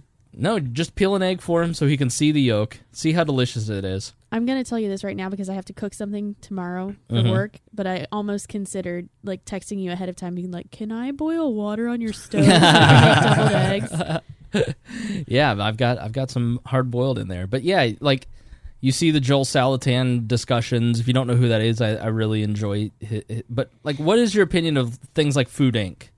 and some of these documentaries that you see that essentially demonize farmers, the factory farmers, more than You local mean if farmers? you're He I said, rejects your... I kind of reject it. It comes back to marketing. If you're gonna make something worth more in a market, you're gonna demonize one side and you're gonna promote the other. When you do that, you make it a good food versus bad food argument, and that's not what it is. Mm-hmm. Like you said, you found a product that you think it tastes better. You'll pay a little more for it because you think it tastes better or you think it's a better product, and it very well could be. Mm-hmm. It could just be coming fresher from wherever it comes from, wherever you buy it versus what you've been using to compare against it. But again, you can also come to my farm and you can buy beef off of me, buy a steak, and then go down to wherever you buy your steaks, buy grass-fed steak, and tell me what you're going to pay more for and tell me which one tastes better. Sure. Well, yours is going to taste better because it's grass-fed. It's got more fat. Mine's not. It is. I thought you said mine's it's grass-fed and grain finished. That's right. That's what I meant. Yeah. But no, you go to Meijer. I go to Meijer a lot. Yeah. I enjoy the Meijer. It's in the 1 mile radius of here. Right. Sure. I like the Meijer and the Fresh Time. Sure. But I just discovered a butcher shop right Okay. right back here. Don's Butcher Shop in Southport, if you're local. And I went in there before I got sushi last Friday, and the meat was just flaming red, gorgeous, beautiful. You can see it's just fresher. It looks good. Mm-hmm. The guy's a lifelong butcher who knows what he's talking about. And then I was at Meijer the next day, and I'm just like, it's kind of brown. It's kind of gross looking. Like you can when you look at protein products, you can tell what's good or not. Yeah. It's traveled a little bit. That's a big difference. Right. It's oxidized more. I don't care if you're not an organic farmer. Like, I'd rather buy beef from you because I know where that food's coming from. Mm-hmm. I know you take care of your product. Mm-hmm. Yeah. Versus, I don't know where this thing came from. And that's why I like being a farmer, because I know I take good care of my animals. You know, Right. I'm not what they show on TV on Food Inc. I'm So not. Right. farmers have all the incentive in the world to take care of their animals. Sure. They want absolutely the most well taken care of and happy animals because they're the ones that are going to take that grain and convert it in the fastest amount of time from your grain input to your finished product. Sure. And the faster and the healthier they are and the happier they are, the better profit he's going to have. Yeah. They have and it's a market thing. Everything libertarianism is always about markets. The market tells you that you want to get to market as quickly as you can and as effectively as you can, and you do that with a healthy and happy animal. happy animals. Yeah. Yeah, I typically buy organic just because I assume, and I don't know if it's a safe assumption, but I assume that like 7 out of 10 times I buy a product that's like an organic product at a Fresh Time, it's going to be a little higher quality and last a little longer and taste a little better versus the Walmart product that you buy where 3 out of 10 you may have a better product, you know? But if I lived in an area where I could go buy beef off of you, I'd absolutely do it. I mean, how can people, if I live in a city like Indianapolis and I have no connection to farmers whatsoever, how do I find somebody like AU to buy meat, eggs? It's definitely becoming more and more of a trend of guys like me kind of branching out our own, cutting out the middle guy, and then starting selling our own products directly to the consumer. If you can't find somebody like Cade, where you have a local producer that has a roadside stand, you can go directly to a butcher, like or not to a butcher, but to a locker, like a kill house. I don't know if you've seen my freezer, but I don't have room for 800 pounds of meat. You don't have to buy the whole side of cow or whole quarter of a cow. You can go up and just buy 4 cuts. And some places will let you buy the half a cow or quarter of a cow, whatever you get, and they'll let you store it there for a fee. Oh, cool. So that's what one of the butchers that's in my hometown, that's what they do. And so I know several people who bought, a half a cow for the year, and they'll go pick up, once a month, they'll go pick up a few cuts to take home because they don't have the freezer space. Cool. Yep. You've got options. Oh, yeah. So let's talk about this CAFO thing a little bit. That was the next part of the question. We didn't really right? answer the dairy part. So the grants. And this is more of a universal question. It's not just about agriculture. I talk to people all the time that message me and say, I'm a libertarian, but can I still be a libertarian because I accept X? I have 125 library books checked out over there. I do that because I pay for the library. I'm going to go use it. I'm going to use it to feed my libertarian podcast to take them down. I mean, and there are people who are like, I don't want to go to the library because it's a government-run institution. I should do this X, Y, and Z in this way. I know people who are on food stamps and they go, I don't think that I should be allowed to do this and still be a libertarian. I feel conflicted about this. Or I work in an industry as a teacher. And I think grants for farming and some of this stuff, it's the same principle. And I know that this isn't the most pure stance, but it's practical. The people that listen to this podcast and like our Facebook page, like if you go in the back end and look at the analytics of the people that like our page, the number one group of people that like the We Are Libertarians Facebook page are soldiers. Next is accountants.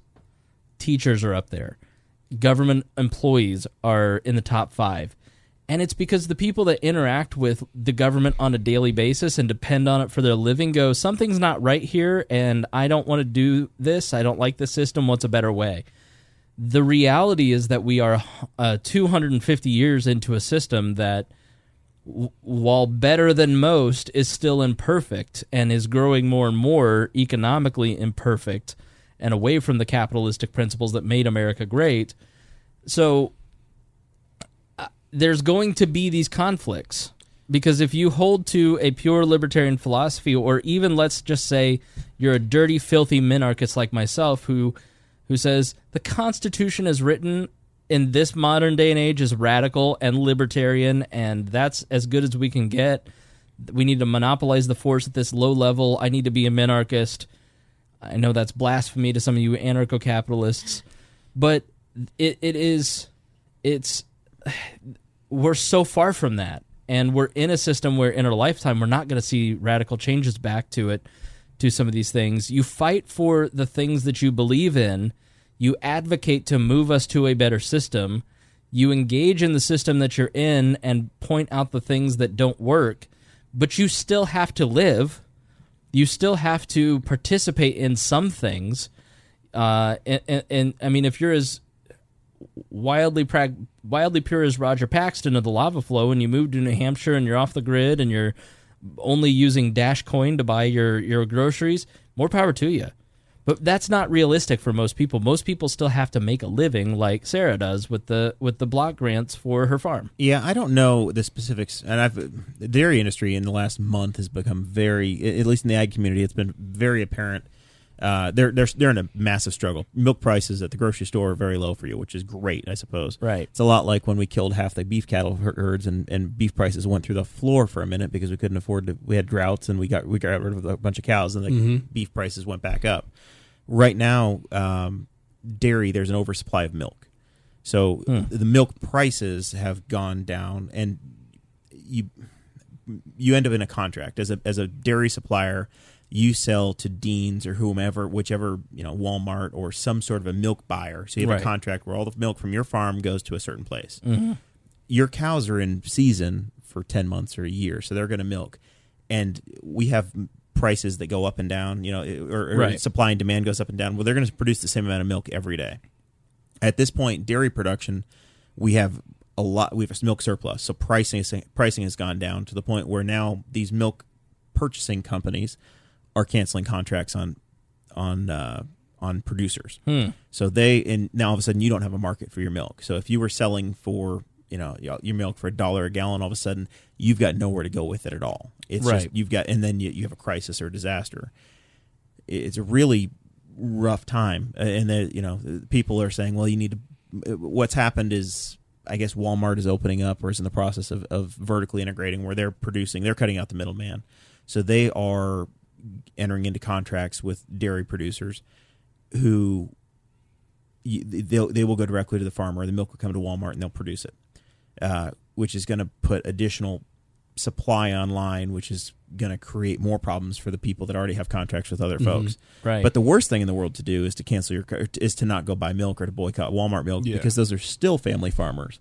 It's simply they're still struggling. The problem is that there just is the people aren't drinking enough or using enough dairy product right now. Big almond, I blame them. Yeah, blame the almond and the soy milk. I have a tit on an almond. Exactly. Honestly, I have had conversations with so many friends who just are not drinking dairy or milk, and I'm one of those people. I'm lactose intolerant. I can handle a little bit of dairy. I can have cheese. I can have a little bit of ice cream, a very small amount. But I had a pizza 2 weeks ago that completely crippled me, for a day and a half, because it was just so much dairy, and I think it's the keto lifestyle and some of the people moving into, I'm moving away from gluten and dairy and into more natural, beef, plant-based, meat-based. I hear that a lot, and I think that it does have, it obviously has an impact, but there's also, I don't know that milk is definitely not good for me. Dairy is definitely not good for me. For people that want to protest one certain brand name that you see on your milk or whatever, jump on there's a website. It's whereismymilkfrom.com, and there's literally a little code on your milk gallon where you can see where it comes from. So I bought the Great Value milk and I plugged it into the website, and it doesn't say that it comes from Walmart. It came from Schneckels Dairy in Huntington, Indiana. Right. It's still another local family operation. Even my fancy schmancy Handsome Brook eggs, my douchey $6 a dozen eggs. Those are coming from a local farmer. They are. They're coming from, but the Handsome Brook folks have set a standard and bought a contract with Fresh Time, and then the farmers supply Handsome Brook with the eggs and put it in their packaging. Right. Mm-hmm. Even your canned goods, there's a place in Lebanon that makes all the generic Great Value canned goods, and it's literally, my dad's ex-girlfriend worked there, it's literally the same green beans they put in the Jolly Green Giants. Yeah. And sometimes both of those are processed in the same facility, where you'll have your Del Monte green beans or whatever they make all kinds of stuff, and then you'll have the Great Value or whatever other generic, and it's the exact same thing, other than maybe there might be just the way that they package it is a little different to save the extra 20 cents or whatever it is. Right, maybe even a little recipe difference in terms of salt content, but it's not much different. That's why I'm all for buying most of your canned goods at Aldi's, because it's just super cheap and it's the same stuff. I wouldn't buy my meat from there, but so be it. You do. I've had some really good meat from there, and I've had some really not so great meat from there. It's just like a regular supermarket. Yeah, it's not like a regular supermarket. It's trash. All you have to do is take a quarter, and you're fine. Every episode is just Aldi start Cast. coming to L&K Produce and buying my meat. I'm going to. I'm mad you didn't bring me some. You can't beat my meat.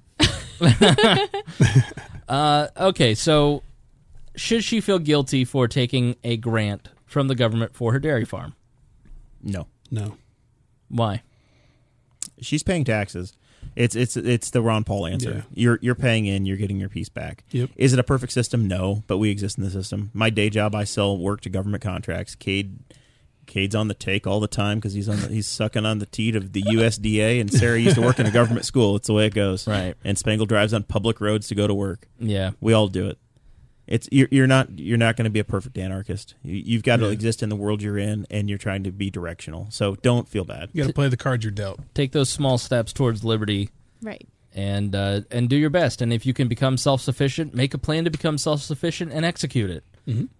Set up your business in a way that you don't need grants. And if you figure out how to do that, come on the show and let's tell people how to do it. I think that's the best way that you can do it. You have multiple product lines too. I know you can't take your dairy directly to the marketplace, but you heard Cade describe how they have about 8 different row crop operations. They produce protein and they produce vegetables. Right. So they are about as diversified as a family farm can get, and that's the kind of direction you need to go to. Spreading risk around, yeah. So that you can deal with the peaks and valleys, so that when the milk market goes through the floor, well, you're ready. You're ready on another front. Yep. So another listener wrote me on, and I don't have their name, but they asked about CAFOs, which I really kind of barely understand what a CAFO is, and that's only because I watch Food Inc. And I know that your mom is big on CAFOs and opposing CAFOs. No, I don't think so. Oh, maybe Well, she they're was happy now. They just got high-speed internet. Yeah, right. Yeah, there's a CAFO near them, and they were bringing a data line to them. So now my parents are going to have fiber optic internet to their home because there's a CAFO 2 miles down the road. I still can't get it in the middle of Indianapolis. My parents are the only house on their 1 mile stretch. Thanks to in that rural damn Rush CAFO. County. Well, but doesn't the CAFO explain what a CAFO is, and then explain to me why they're good or bad, and then how to deal with the pollution of a CAFO, because it looks pretty gross on the Food Inc. So a CAFO, Cade, you can stop me when I'm wrong. No, go ahead. A CAFO is a confined animal feeding operation. Some people will call it a CFO, confined animal, a CAFO, CFO, or they drop a letter because sometimes there's depending upon the number of animals you have, it becomes a confined animal feeding or confined feeding operation. Mm-hmm. I think it has to do with whether or not they have a manure pit or whatever. Okay. Which is what you do with the refuse. Okay. So if you have that many animals, you're obviously putting inputs in, you got outputs coming out. Sure. So you've got to deal with a manure lagoon. So you literally have liquid waste that comes out, and then it gets turned into fertilizer. So that can produce an odor or a smell. And then typically what happens is it gets hauled off or applied by the owner into their fields, and it gets incorporated in the ground. So it goes back in. Instead of having to buy fertilizer like Cade would, you can go ahead and use the fertilizer that comes out of those fields, out of your operation, and then it's just another input back in. Your CAFO shit pit. Exactly. Yep. And they, friends of ours, we got friends that are on Snapchat, and farmers have a lot of time on their hands. So you get to see it, make some friends with farmers and watch their Snapchat. You get to see what they're doing all day because they got nothing better to do. So Cade's friend Nick was churning his shit pit today. They've got a big old irrigator that literally just turns over the liquid so that it does whatever it does. The bacteria works properly. So essentially all the CAFO stuff, how it was leaking into local rivers and polluting the toxic waste from the cows and all this was polluting local rivers. I mean, is that like a scare tactic on the Food Inc. part, or is that something that genuinely happens? So it can happen, and it's a matter of farmers being responsible, choosing appropriate locations. Kate and I had this discussion. There's a southeastern Indiana. There's a major reservoir. Brookville Reservoir is the probably the second or third largest reservoir in the state of Indiana. Beautiful. Great spot.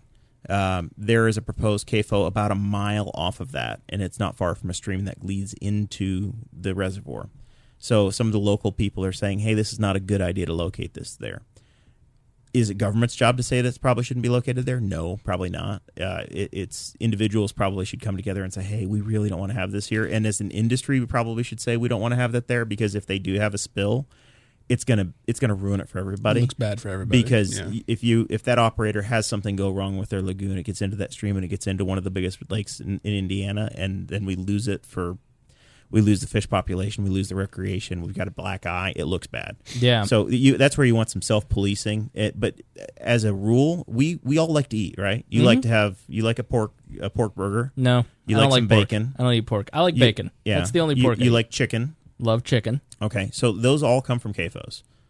And that's the way we give you chicken for $2 a pound, is because you can choose to spend $7 or $8 a pound as well and get your pasture raised, whatever, you have that choice. Mm-hmm. But if we're feeding the world on less and less acreage, we have to be smart about it. Yeah, absolutely. And that's where we do it. So if we choose locations properly, which in our county where Cade's from, there's a scoring system. So instead of having to come before a group of people every single time you want to build a structure, we had a moratorium for like 5 or 6 years on CAFOs in our community. Now we have a system where it says, okay, you have to have this distance from people, you have to have a manure pit that's this size, you're going to have this many animals, you have this much acreage. All these different factors work together, you come up with a score, And if you come up with a score of, say, 500 points, then you don't have to go get a permit, or you don't have to come before the local board to get the blessing. You can just build it on your ground, and you're good to go. Okay. If you're close, and you're close enough to be in the range, you have to talk to them, and they may or may not make you make some changes, put up some dividers, or do some remedial efforts to make sure that you're okay to build it. Right. That's possible too. So it's really a matter of proper siting and being a good neighbor. You can. A CAFO operated the right way, you can barely notice that they're there. If somebody is absolutely just a turkey of a neighbor, How do you deal with a bad actor? right? That's the problem. Is it's really up to people like Cade to go up to their friends that are operators and say, "Hey, man, you're making us all look bad, and I want to open one of these up too." Yeah. So Right. We've got to do a good job policing our own. Yeah, Sure. That's the real key, because you can have a guy that leaves road as a mess. It happens all the time. And if you're harvesting, sometimes you're going to have a muddy road, a muddy county road that you need to use.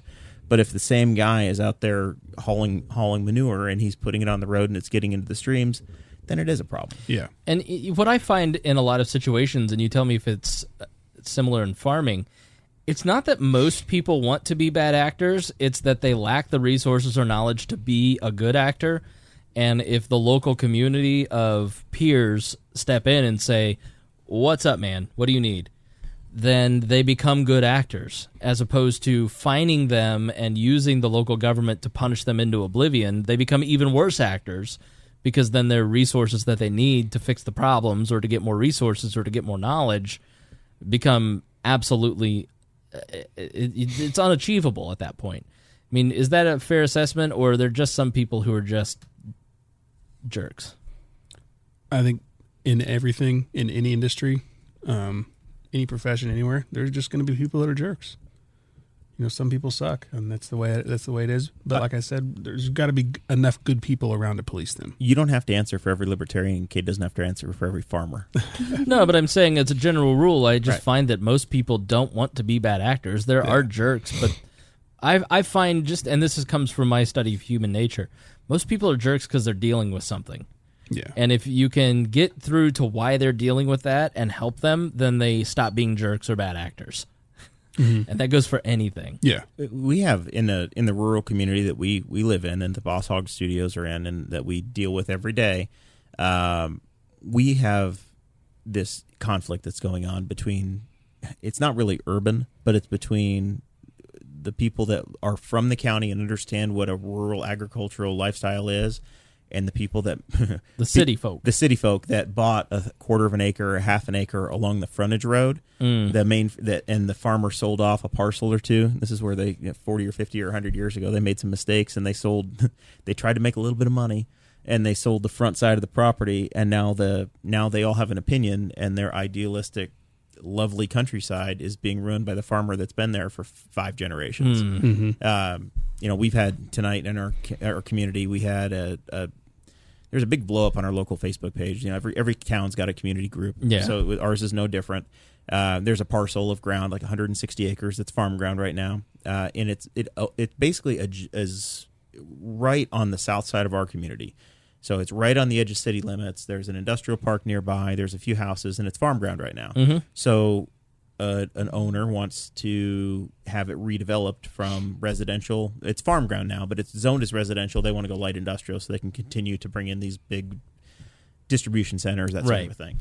Well, the whole, the community, the not in my backyard crowd comes along again.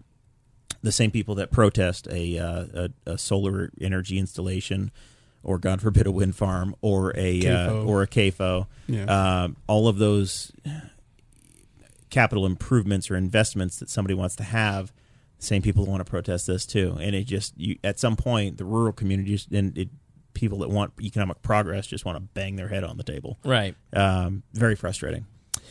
All right, you're listening to Farmer Talk here on We Are Libertarians. My name is Chris Spangle. I'm your host. So let's start wrapping up. Let's wrap this up. This is very informative and helpful. Thank you very much.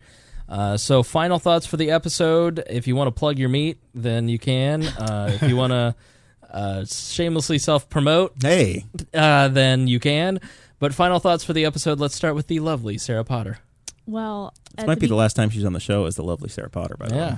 Maybe. Possibly. Could be. I'm hurting for hosts, so come on back. Hurting for hosts. Well, I'm not that far away. no, I'm going to use my final thought to give dear leader here his Christmas gift that I bought. Oh, thank you. So there's just some bad news though. Like you've changed a little bit since I'm Christmas time. Yeah, I'm So- trying to do my hair. I think if you look at my Instagram, which feel free to Yeah. follow me, you'll see I've got a long hair. Like it's like half a foot long. I mean, it's Yeah. long, right? So the hair looks so nice.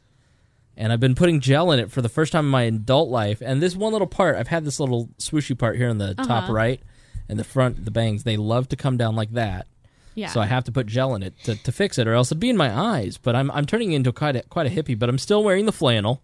Well, Not I wore right the, now. Wore You're- the flannel today. You're in the royal blue, yeah. but, the Colts blue. Well, here's what we can do. You can just be more like Aaron, where you have Aaron Ewert, where you have some days where you style your hair. We need to thank Sarah for stepping in for Aaron, And by the way. then Yeah, we need to talk about you that. can have other days where you're a hat guy. Oh, and it's Rural King. Yes, you and America's Aaron probably farm have the store. same hat.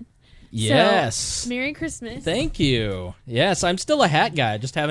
I haven't talked about it much because you don't want to brag when you look so good in a hat. Exactly. Just don't forget to take the tag off. put after. the- You need to take the headphones off and put it on right. All right, hold on here. It's a whole thing. But yeah, I as you know, I love the rural community.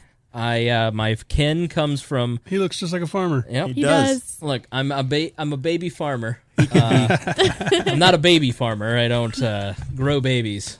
He could try. be. He could be down there in Sulphur Springs at the diner right now. Yep. Yeah, I'd head down to Panama City and start farming babies. But yes, Merry Christmas. Thank you very Even much. though it's, March or, other listeners who may hear this the next Christmas, they might be like, oh, Catch that's it on so the next one. nice. Yes, it's very nice. Thank you So, very much. Yeah, You're welcome. I love Rural King. I've been You've been? twice. Yeah, it's a great place. It is. You see, I'm surprisingly rural. Here's what you don't understand, Jeremiah. My family owns a farm in southern Indiana. I grew up hanging out down there and driving tractors as a kid. And I hung out in Martinsville in high school, went to the Rural King. They have everything at Rural King. I'm pretty sure that Rural King hat came from the Martinsville Rural King. Yes. Well, why are you not sure? Where did this hat come from? Well, I've been to the Greenwood one now, so I don't. And the Newcastle one. And the Newcastle one. She gets to a lot. She gets around to a I lot get of rural around kids. to the Rural King. Wait, there's a Greenwood Rural King now? Yes, it's off of 31 and wherever, where like the middle school and high school are. Where the old marsh it's is? very close to that, yeah. Yeah, okay. Excellent. I'm going to have to go check that But out. yes, I Free got popcorn. some local soap while I was there. You buy And your- I'm excited to use it here pretty soon. Well, you need to. Whew. Do you buy your Gosh. hydraulic oil over there? Your hydraulic fluid in the Rural King, Cade? Oh, I don't. I get mine. I get mine through John Deere. Oh, of course you do. Ooh. Yeah. Thank you, Sarah. Aaron You're Ewert, our beloved Aaron Ewert, who, you see that tape that says "Shut Up"? That I got that like a year and a half ago as a joke for when Aaron came on, because he never would shut up when he used to come on the program. And Aaron has not been here since then. So Aaron was going to come tonight.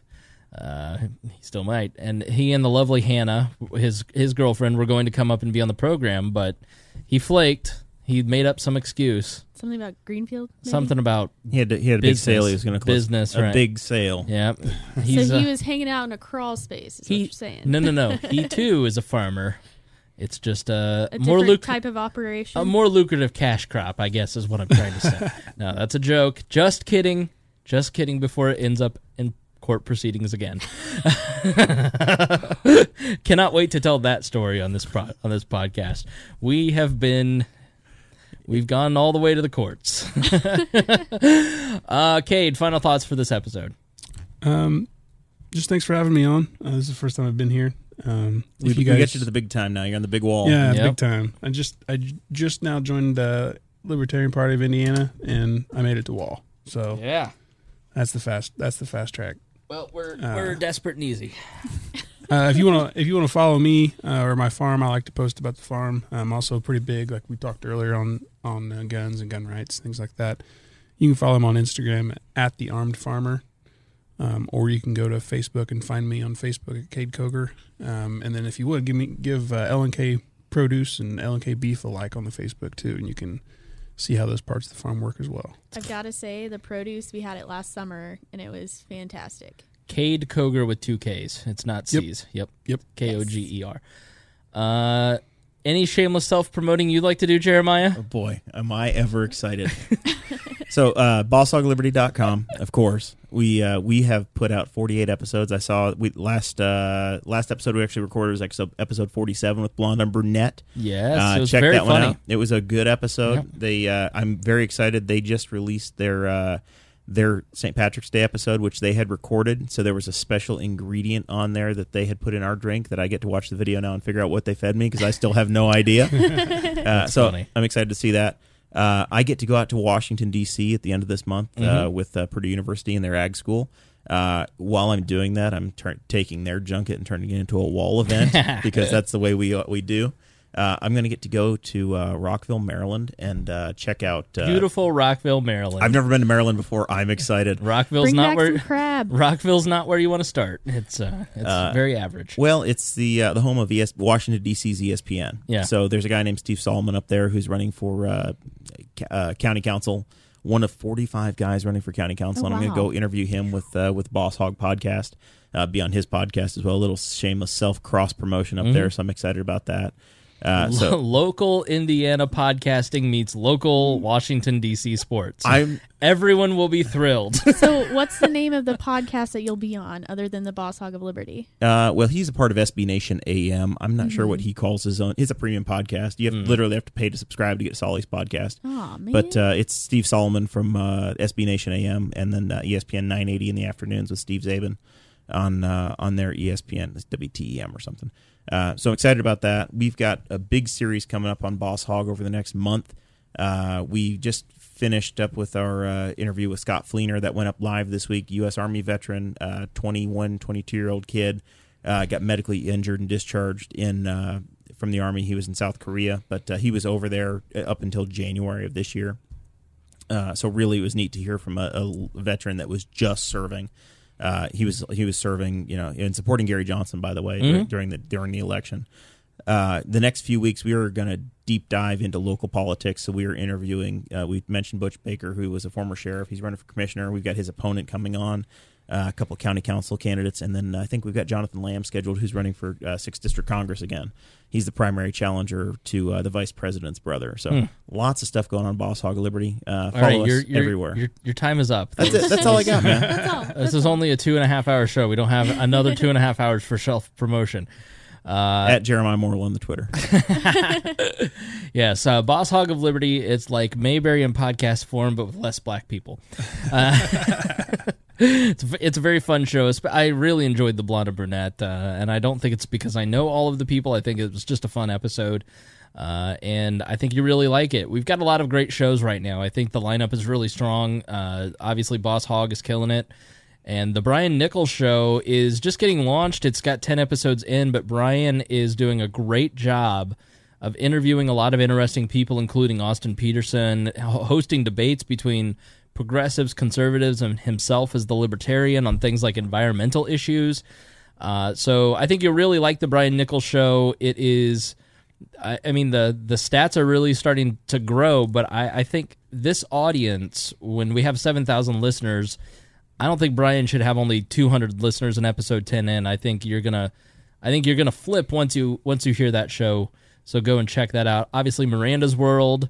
Tad Talk is back. Tad's been adding some episodes. He's been more motivated to do podcasts since he was out at a bar, and somebody said, some bartender goes, "Aren't you Tad Western?" He's like, "Yeah, I listen to your podcast. Why'd you stop?" So he's been putting out episodes. He is. Give him all the crap you want, but he is a gifted podcaster. He's Tad can so spin funny. a story. He is funny. And right now he's out in Wichita, Kansas, getting stories. So I can't wait to hear his recap I was after excited Kansas. when I saw that there was a new one in the feed, and I was like, I didn't know that there's another one up right now, because it always makes it's a good easy listen whenever you listen to Tad. Yeah, like I tease Jer and the Boss Hog guys because they're a local podcast. They're building a local media outlet, but I think you'll find it interesting. I tease them for being hyper local, but Tad did like a whole series. Ted did a whole series on a bridge in Rockville Road in Avon, Indiana, that like maybe none of his listeners actually passed, but he was pissed off about it. It was like the most fascinating series ever. Tad is probably one of the most underrated characters of the entire network because he's unassuming. He doesn't really promote himself. He's just He comes up in he's chats. sad. Dude, in the chats, he comes up with the funniest lines. He's one of the funniest people we know. So. And his pothole rant was unbelievable.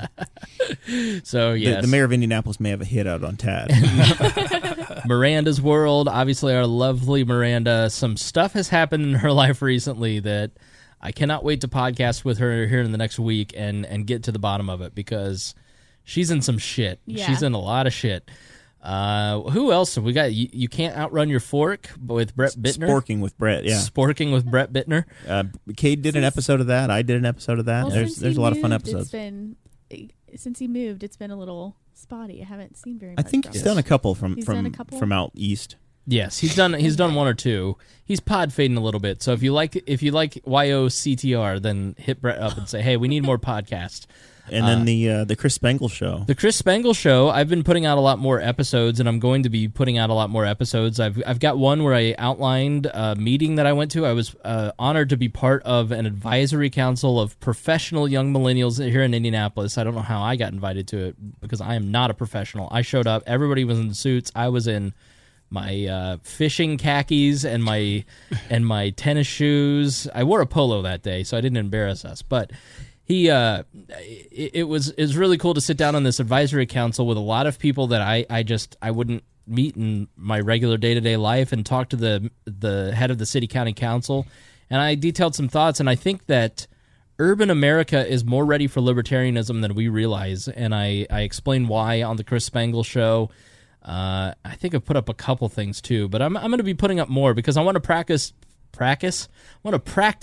It's okay, buddy. You'll get the word. I know. My tongue, I don't know if it's just growing fat with age, but like your ears and nose do, but whew.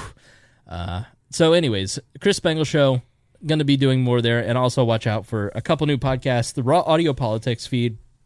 If you want the a la carte selections of the SFL thing, all the stuff is in the Raw Audio Politics feed. Just go into iTunes, Google Play, and put in We Are Libertarians, and all that stuff will pop up, or go to wearelibertarians.com. So good time to tell you about all of our various selections. We're taking over your podcasting feed. All right. Well, thank you to Brandon Luke, Christy Avery, Jason Doolittle, and Craig DaCosta for their continuous support at the $100 subscription level on Patreon. You guys are all-stars. We thank everybody who donates on Patreon. We've got 104 people that do that, and it makes this go round. It is humbling and awesome that you guys support us at that level. And some of you, like Christy Avery and Craig DaCosta and Nick Economopoulos and Joey Tarner, you guys are Patreon subscribers, but you also pitched in for my trip to Washington, D.C. Craig bought us a piece of equipment. I mean, so we've just got awesome supporters who really want to help see this grow. And when you read the letters, and I'm going to start being better about that, when you really... Like, I want to thank people who wrote me, but I also want to tell you guys about it without getting into details. When I told my personal story on 270, I got so many amazing notes from people, and Jared can validate this, that I'm not making this up, that people wrote in and said, not only have I become a libertarian because of listening to this podcast, which this podcast creates new libertarians out of curious people, but you've made me a better person. I'm a better man because of listening to this podcast, because of people like you and Harry and others that are involved in this project. I mean, it was, and I shared parts of one letter with you. I mean, it's, so please say I'm not making this up just to make myself. He's not making it up. Yeah. No, I'm amazed at the connection we get with listeners. I finally had one of those letters come in over at our Boss Hog of Liberty. I was like, man, it was big. Yeah. I mean, that one letter alone, the half a dozen that I've received about 270, I do this for free, but if you really get down to it. But man, it just made all the work that goes into this worth it. And to know that we're not only creating new libertarians, but we're also helping people get sober. We're helping people get more honest with themselves, get more honest with the ones that they love in their life, especially their wives. One of my goals by the end of my life is to really help men achieve a better balance of emotional balance, spiritual, mental balance. And talking to you guys through this program and other venues, about some of the lessons that I'm learning, and I always hope that it helps, and you always have doubts about putting out something like 270 and some of those personal testimonials. And man, did you guys respond, and I just appreciate that so much. And I'm glad that my vulnerability speaks to your life and that you're going through the same stuff and that it helps you knowing you're not alone. So I just want to thank the people that wrote in and the people that support us and the people that just subscribe and listen but never really say anything. It's truly awesome to be a part of this community and to get to know you guys. And I hope that you will join our various groups and get, send us emails. And we all love hearing from you. We all love hearing how the show impacts you. And I wanted to tell everybody because that's what this is about. That's why I need your support, is we're making a difference. Right now, we're making a difference in lives. And within a few years, we're going to be making a larger societal difference. So keep it up. If we do my plan and we try to get on The Amazing Race together as the podcasting team, I would kill you. I think we would have the greatest time ever. So much content. You have your own Amazing Race. Look at your... Sarah. No, it's got to be the podcaster team. See, here's the thing. I don't like to travel, really. I know. That's why this would be the greatest show ever. And I'm trying... I'm going to book trips to PorkFest and the National Libertarian Convention soon. So I'm going to be traveling within a 2-week span. And then in May, I'm going to Vegas for my brother's wedding. I've got so much traveling to do, and I don't want to do any of it, but I'm going to because I need to push myself a little bit. And, the thought of going around the world with Jeremiah Morrill. Today's the Ides of March, and I want to stab myself in the heart. A2 Chris Spangle. No, it would be fun. I'd love to go on a trip with you. No, yeah, we can win. We can totally. We're gonna figure out how to enter. We need to learn how to run first. Oh, I can run. I'm down 50 some. Let's run. I'm lighter. Let's sprint. I'm lighter. Right. Excuse me, sir. Can I get one of your mopeds? All right. Thanks for joining us here in this episode of We Are Libertarians, and we will see you next Tuesday. Thank you for listening to the We Are Libertarians Network. Get our other shows at WeareLibertarians.com.